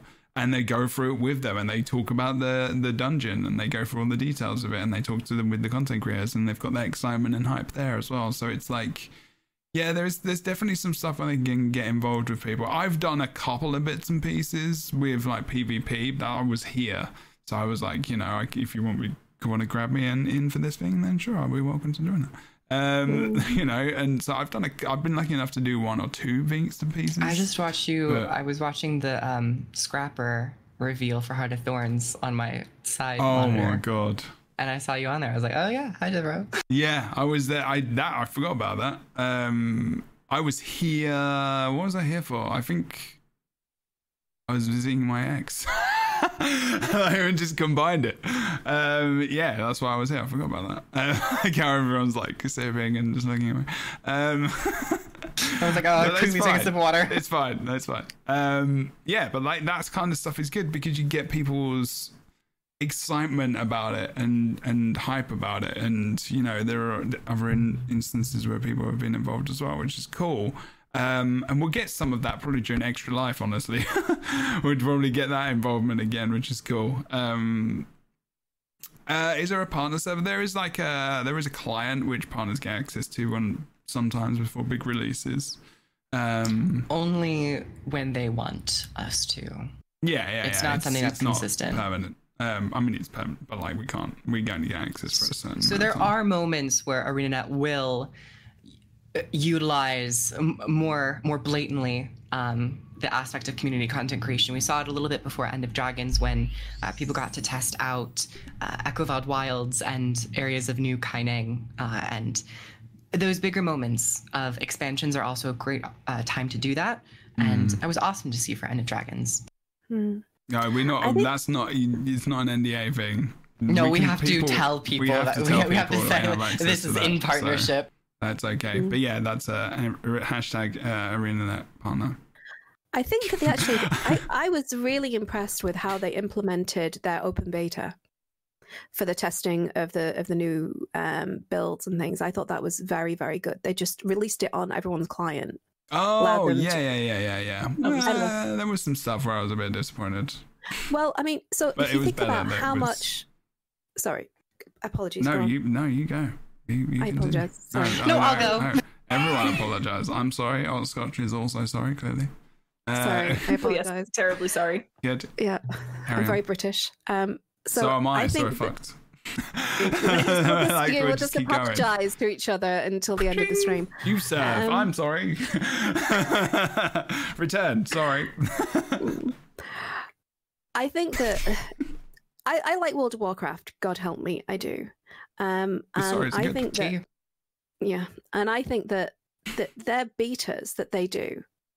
They have been guilty of sharing far too fucking much, but their betas, their open betas that they have in like months before the game releases, do a huge amount for the community. It like invigorates all the content creators. People are jumping into the game to see what's happening. You may love it, you may hate it. You can cut off the story at the balls so no one gets spoiled. But I think that kind of idea. Sorry, it's getting late. It's like 11 o'clock here now, guys. So that means they just start talking about cutting people's balls off. And if you don't know what the filter is going, Harold is saying beta, but in an English way, because we say beta, like Betamax. The test realms, the open world test realms, betas. PTR, that's what we say. PTR. I used to say beta until I came to America, or inside the game. Traitor. They're not there are many words that I say. Like Jebra's now saying Z. Yeah, I am. I'm saying military as well. Shots fired. Oh. I'm not saying yogurt yet, though. Shit, okay. No. You'll never get back in if you start saying that. Oh, no. Is that a bad thing? Right now, not so much. I'm not sure how the pound's doing right now. I'm sorry about that. and generally everything. I'm currently streaming. Otterscotch now are just like, Sorry. Shit is going down in the UK, England's man. Basically fucked. Like the pound is worth the same amount as the dollar. The Conservatives are going literally they're not even scared anymore about like giving money to the rich. They're just announcing it. They're just like, we don't care about poor people anymore. Fuck it. It's military, not military. Military. I know. Military. Yeah. Spelled the same as well, isn't it? Yogurt. It's clipped. English is all like yogurt. Yogurt. Yogurt. I mean, not yogurt. Marzipan. I'm from the north, so Wait, how do you say marzipan? Marzipan. Marzipan. You say marzipan. No, it's just a reference. No, it's marzipan. You say marzipan as well. Okay. Yeah. What? Marzipan? It was a reference to a reference that I know of. Oh, it is no way. I'm sorry. I was like, it's not the word that's setting you off like that. Okay, I don't know what's anymore. Anyway, so betas. Just spawned off of that. Boots What isn't even here. about- Where are you, Boots? Like, what's going on? In general, right? Yeah. Cups in general. So I think that they get so much publicity off that kind of early access content, cooking or not. Absolutely. And I feel like they did such a good job with like opening it up so easily to the rest of the community. Yeah. I really would like to see them doing that kind of thing, to do some playtesting as well. Playtesting, cooked or uncooked, your choice.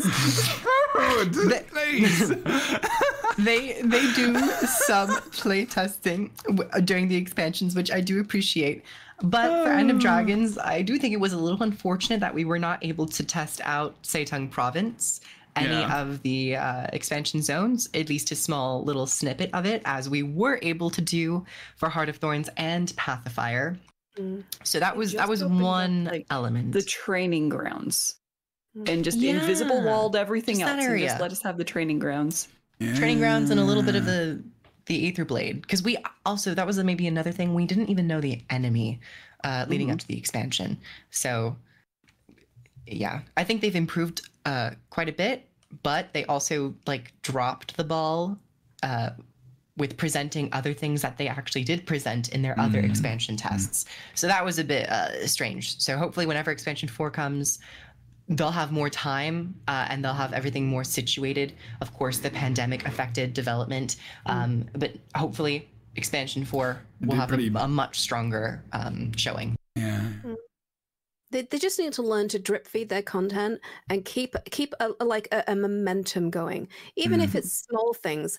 As you know, we will overreact. The content creation community will over the fuck react. We will make clickbait thumbnails, titles. We will go the whole 9 yards. Single piece of concept art. Tell us it can't even be used. And just challenge us to guess what it would have been if it had been used. I mean, that's what we did. We did podcasts on that one image of like, remember when the Mesmer one was the most noteworthy, I think. And is it a spear or is it a dagger or what is it? And like, it was just like for ages. I think it was like, what was it, 3 or 4 hours just on this one thing every single show. It was great. And then we were just like, well, if it's a spear, what is this? And we named them, didn't we? We came up with ability. Oh, Jesus. That's going to be next year. If it's coming out in 2024, they got to start releasing that stuff. I want to see it. I want to see the new elite specializations. Let's go. Let's go. Give me a spoon. Spoon. New weapon. Spoon feed me. With a spoon. There needs to be a rusty spoon dagger skin. Sorry. Probably. Isn't I don't think there is. Out of all the spoon collection and how much of a thing that is. Rusty spoons.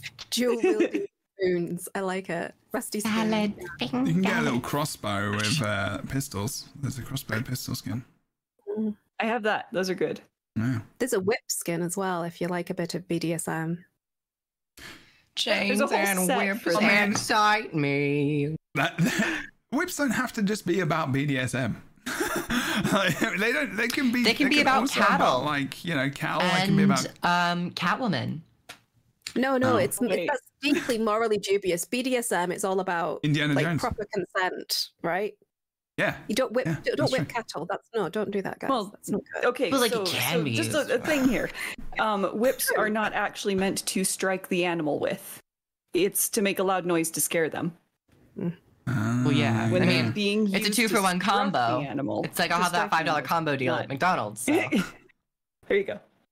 I want that sound and I want the lash on my back because that gets me excited. I don't know. I'm in a question. People can be dicks with whips. That sounded wrong. Anyways. You can be dicks with whips, can I? I think we've devolved now. Into, or ascended, actually. Or ascended. Ascended. That was in relation to equestrianism. So I'm not sure how we got there. Actually, I think it was Oscotch's fault, to be honest. It was my fault. That one was my fault. I was talking about rusty spoons and it ended up on consent with whip usage. Mom, come pick me up. The party's getting weird. No matter what it's about, the theme, you can always rely on the Lightbringers podcast to get slightly awkward and also not at different times, and also talk about whatever you are doing at home, probably. The comfortableness of your own home. Consent matters, kids. Consent matters. Yes, it does.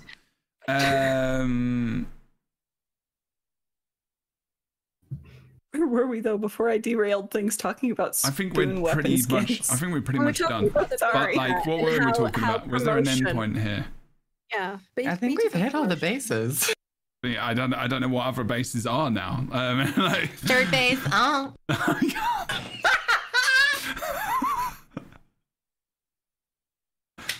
You gotta give me that one. It was good. Okay, all right. What do I give you for that one? Like points? I don't know. No, I need to just continue. Whatever that is. No. You get to come on next week's show. Yay! How about that? Actually, I'm not sure there will be one next week. We'll see how we go. It's my first week. Liar. I'm just a liar now.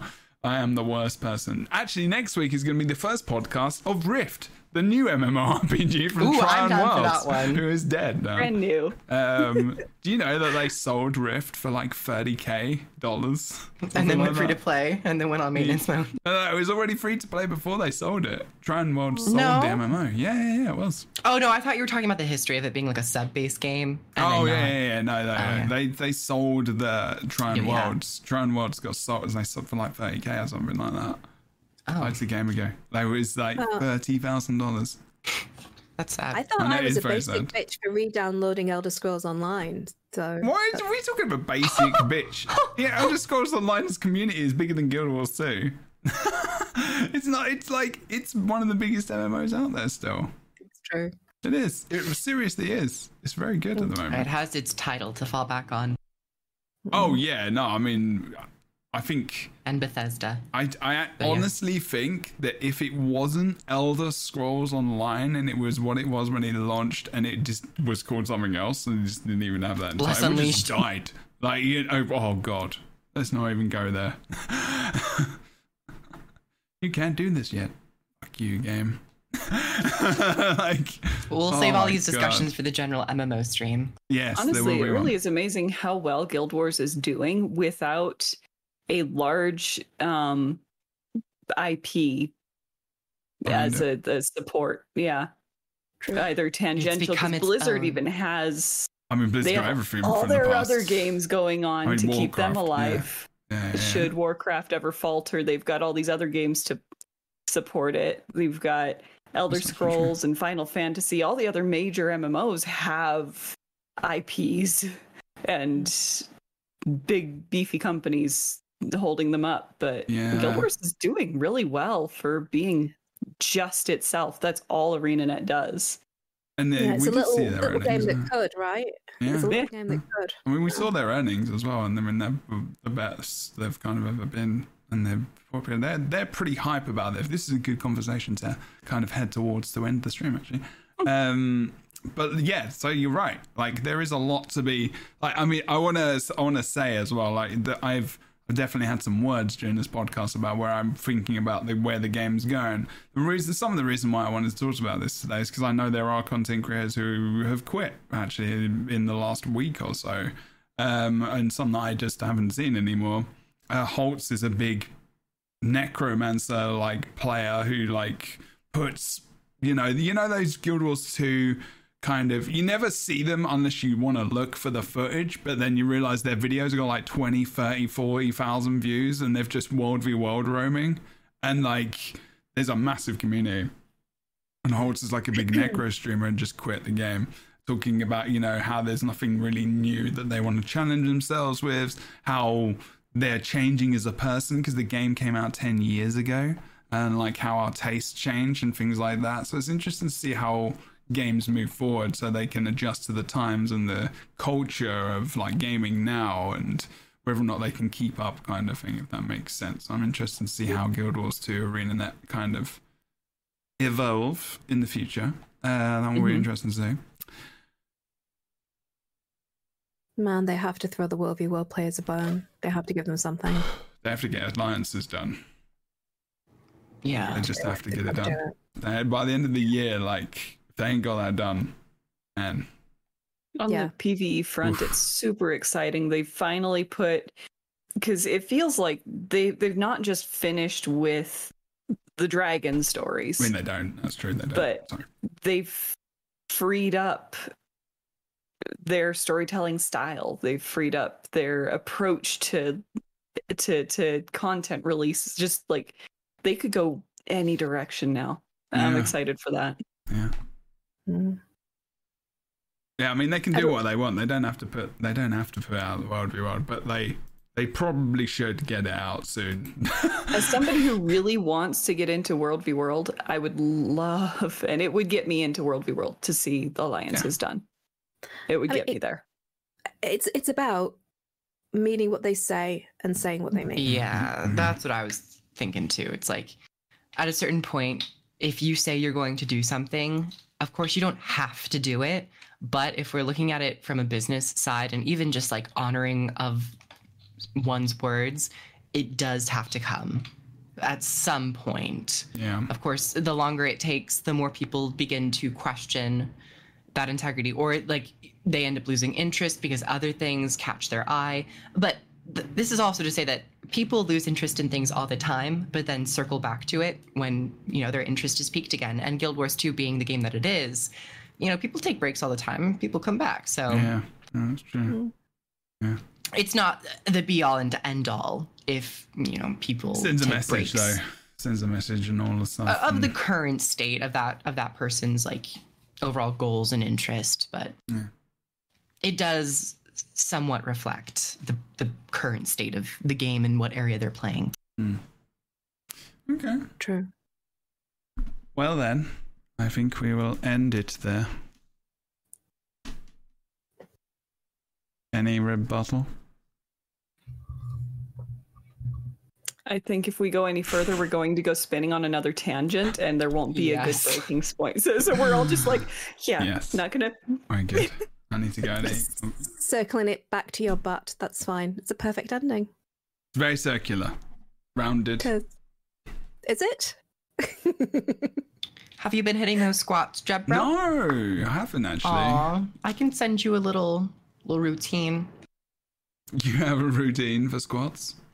Yeah. Okay, send it to me. We'll start it on the video tab right now. Send it over. I'm old now. My hips are absolutely screwed. So that's why you have to do squats. So is that why you should do squats? You should do hip stretches, I should say. I do those, and it just doesn't get better. I don't walk much. I don't really go out. Did you do them earlier in life? The thing is, Kroof, is that I don't go outside much anymore. No. Did you do those stretches earlier in life? I want to say no. That might be why. You have some catching up to do. Oh, God. How long is it going to take me? Jesus. Gotta move. Keep that mobility. I mean, eat those oils. Lubricate. In fairness, the US is notorious for not having anywhere that people can walk, right? Mm-hmm. I mean, really? I mean, I walk by I walk by Highway 1 every day. So death could strike me at any moment. You just walk there? I live on Highway 1. Wait, where do you go every day that you walk there every day? The gym. You go outside? Well, no, I shouldn't say every day. You're such a, non-gamer. Anyway. I touched grass, but I also touched sand because I'm like in a beach city, bruh. I tasted salt water. Gulp, gulp. Why are you here? I don't know. You asked me. I know. You know what you were getting. What the fuck is wrong with me? You have only yourself to blame for this, Jeffro. I do, and I keep asking them to come back. I'm rolling in that gamer down. Okay. I'm not lying when I say this is my favorite time of the week. It honestly is. Okay, so with friends like these, who truly needs anything else in life? Maybe some food. Maybe some food. Yeah. That's... Scotch is like, yeah. I'm out of water. Oh no! All right, we're done now. Scotch, tell us what you do, where you do it, where can we catch you, and you've also got a store. Go. I've got a store, yes. So I am Otterscotch. I stream on Twitch. I make things and I play Guild Wars. But yes, this is my highlight for the day. Nice. I have a store up on Ko-Fi, Coffee, however it is pronounced, where I currently have commissions open for your own little adorable felted quaggan. And as soon as the weather actually commits to being cooler outside, I will be felting that for you on stream. Oh, okay, cool. So live content. Excellent. Love it. Yeah, I guess I had that up real briefly. That is very cool. Ta-da. That is absolutely adorable. That's amazing. That's really good. It kind of looks like a marshmallow. You talented lady. You're beautiful. That's gorgeous. Thank you, so boom. I don't think I could bring myself to eat that though. I would not recommend. It's made of wool, so not. If it was a marshmallow. Cats love these though. I used to make toys for my cat with my needle felting. Yeah. Cool. Anything else? I am Otterscotch everywhere. Even in my house and outside when I go to the store. Otterscotch is here. Good. Good. Okay, excellent. Please go to their store. Buy the figs. Thank you for coming on the show. Crichton Herald, aka Phonex, there. aka person who talks about things in places. Gosh. Tell us what you do and where you do it, please. So I'm Phonex, the Crichton Herald. You will find me on YouTube at the Crichton Herald. You will find me on Twitch at the Crichton Herald. You will find me on Twitter at Crichton_Herald. But I do have the other ones, so no one can pinch them and say weird stuff. I say enough weird stuff. I don't need any help in that department. Excellent. And yeah, I make Guild Wars 2 content most of the time. Content. So that's me. Yes, and thank you for inviting me on the podcast. And long may she roll. Where are you rolling to? I don't know. I just No. It's about the journey, not the destination. I think you just gendered the Lightbringers podcast. Did I? Shit, sorry. I think you did. She's a she. I don't think we've ever done it before. She's serving. She is. Dude, All the I time. named all the trees in my garden, so don't even get me started, okay? Okay. Thank you very much, Phonex, for coming on the show. Please make sure you go into the description, follow them, and do all the things. Same with Otterscotch as well. Stop me. But certainly not least, Proof. That's what you do. What you do. Hi. So I'm on YouTube at Kroof. I also do some Guild Wars 2 stuff, which is very shocking with how little I actually know about this game. But I also stream here on Twitch every day of the week. Usually doing some Guild Wars 2 stuff. We just did a Raid Shadow Legends sponsored stream, so that was very fun. And thank you for having me on. I appreciate it. Oh. We've added dance at the end. Okay. If you would like to follow the stuff I do, I produce and make this podcast weekly currently. This it's not the final week before. I'm not sure what's happening next week when this is going to be continuing because I've got to work out my schedule. I think it's going to be fine. It's a 12. It might be a little bit later, which is okay. I think who knows? I will check with the peeps who I invite on the show. We don't know. But I'm starting my first role as a therapist this coming Monday, depending on when you watch that. That's the Monday after the podcast happened at the start of October, which is very exciting and scary. But also, please follow all my stuff. Twitch.tv/JebroUnity. JebroUnity everywhere, doing all the things. Twitter, Instagram, Only Knees, loads of stuff. All the things. Do that. If you like it, tell your friends, because people apparently are telling their friends, and the podcast is literally the biggest thing on my channel right now. So on YouTube, it's actually ridiculous. Even the episode with Boots get views. It's really good. Shocking. It is shocking. Very shocking. Odd. So weird. And if you have any subjects or things you want us to talk about, please drop them in the comments. We're probably not running out because I got loads of stuff. It's just this week I was just like, let's chill and talk post Guild Wars 2 kind of ish and what's going on in the world. Other than that, thanks so much for watching. Take care and have a massive biscuit if you want to. It's Friday, so hopefully you're having a fantastic day wherever you are.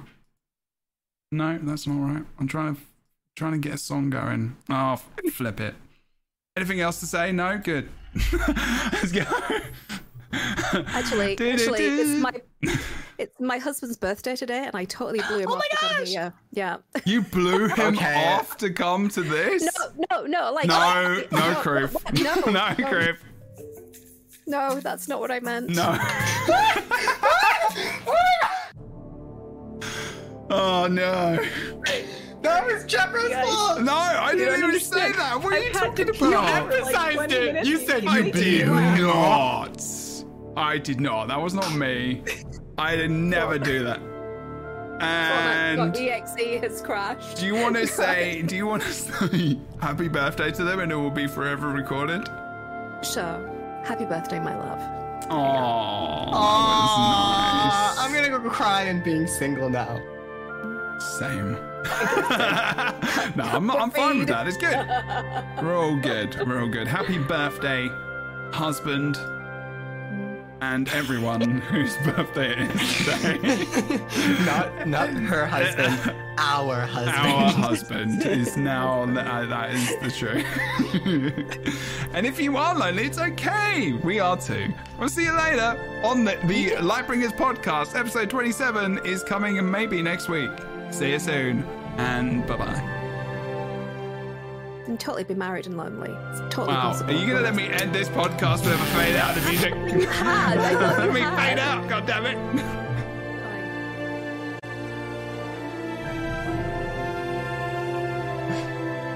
Fine. Bye-bye, everyone.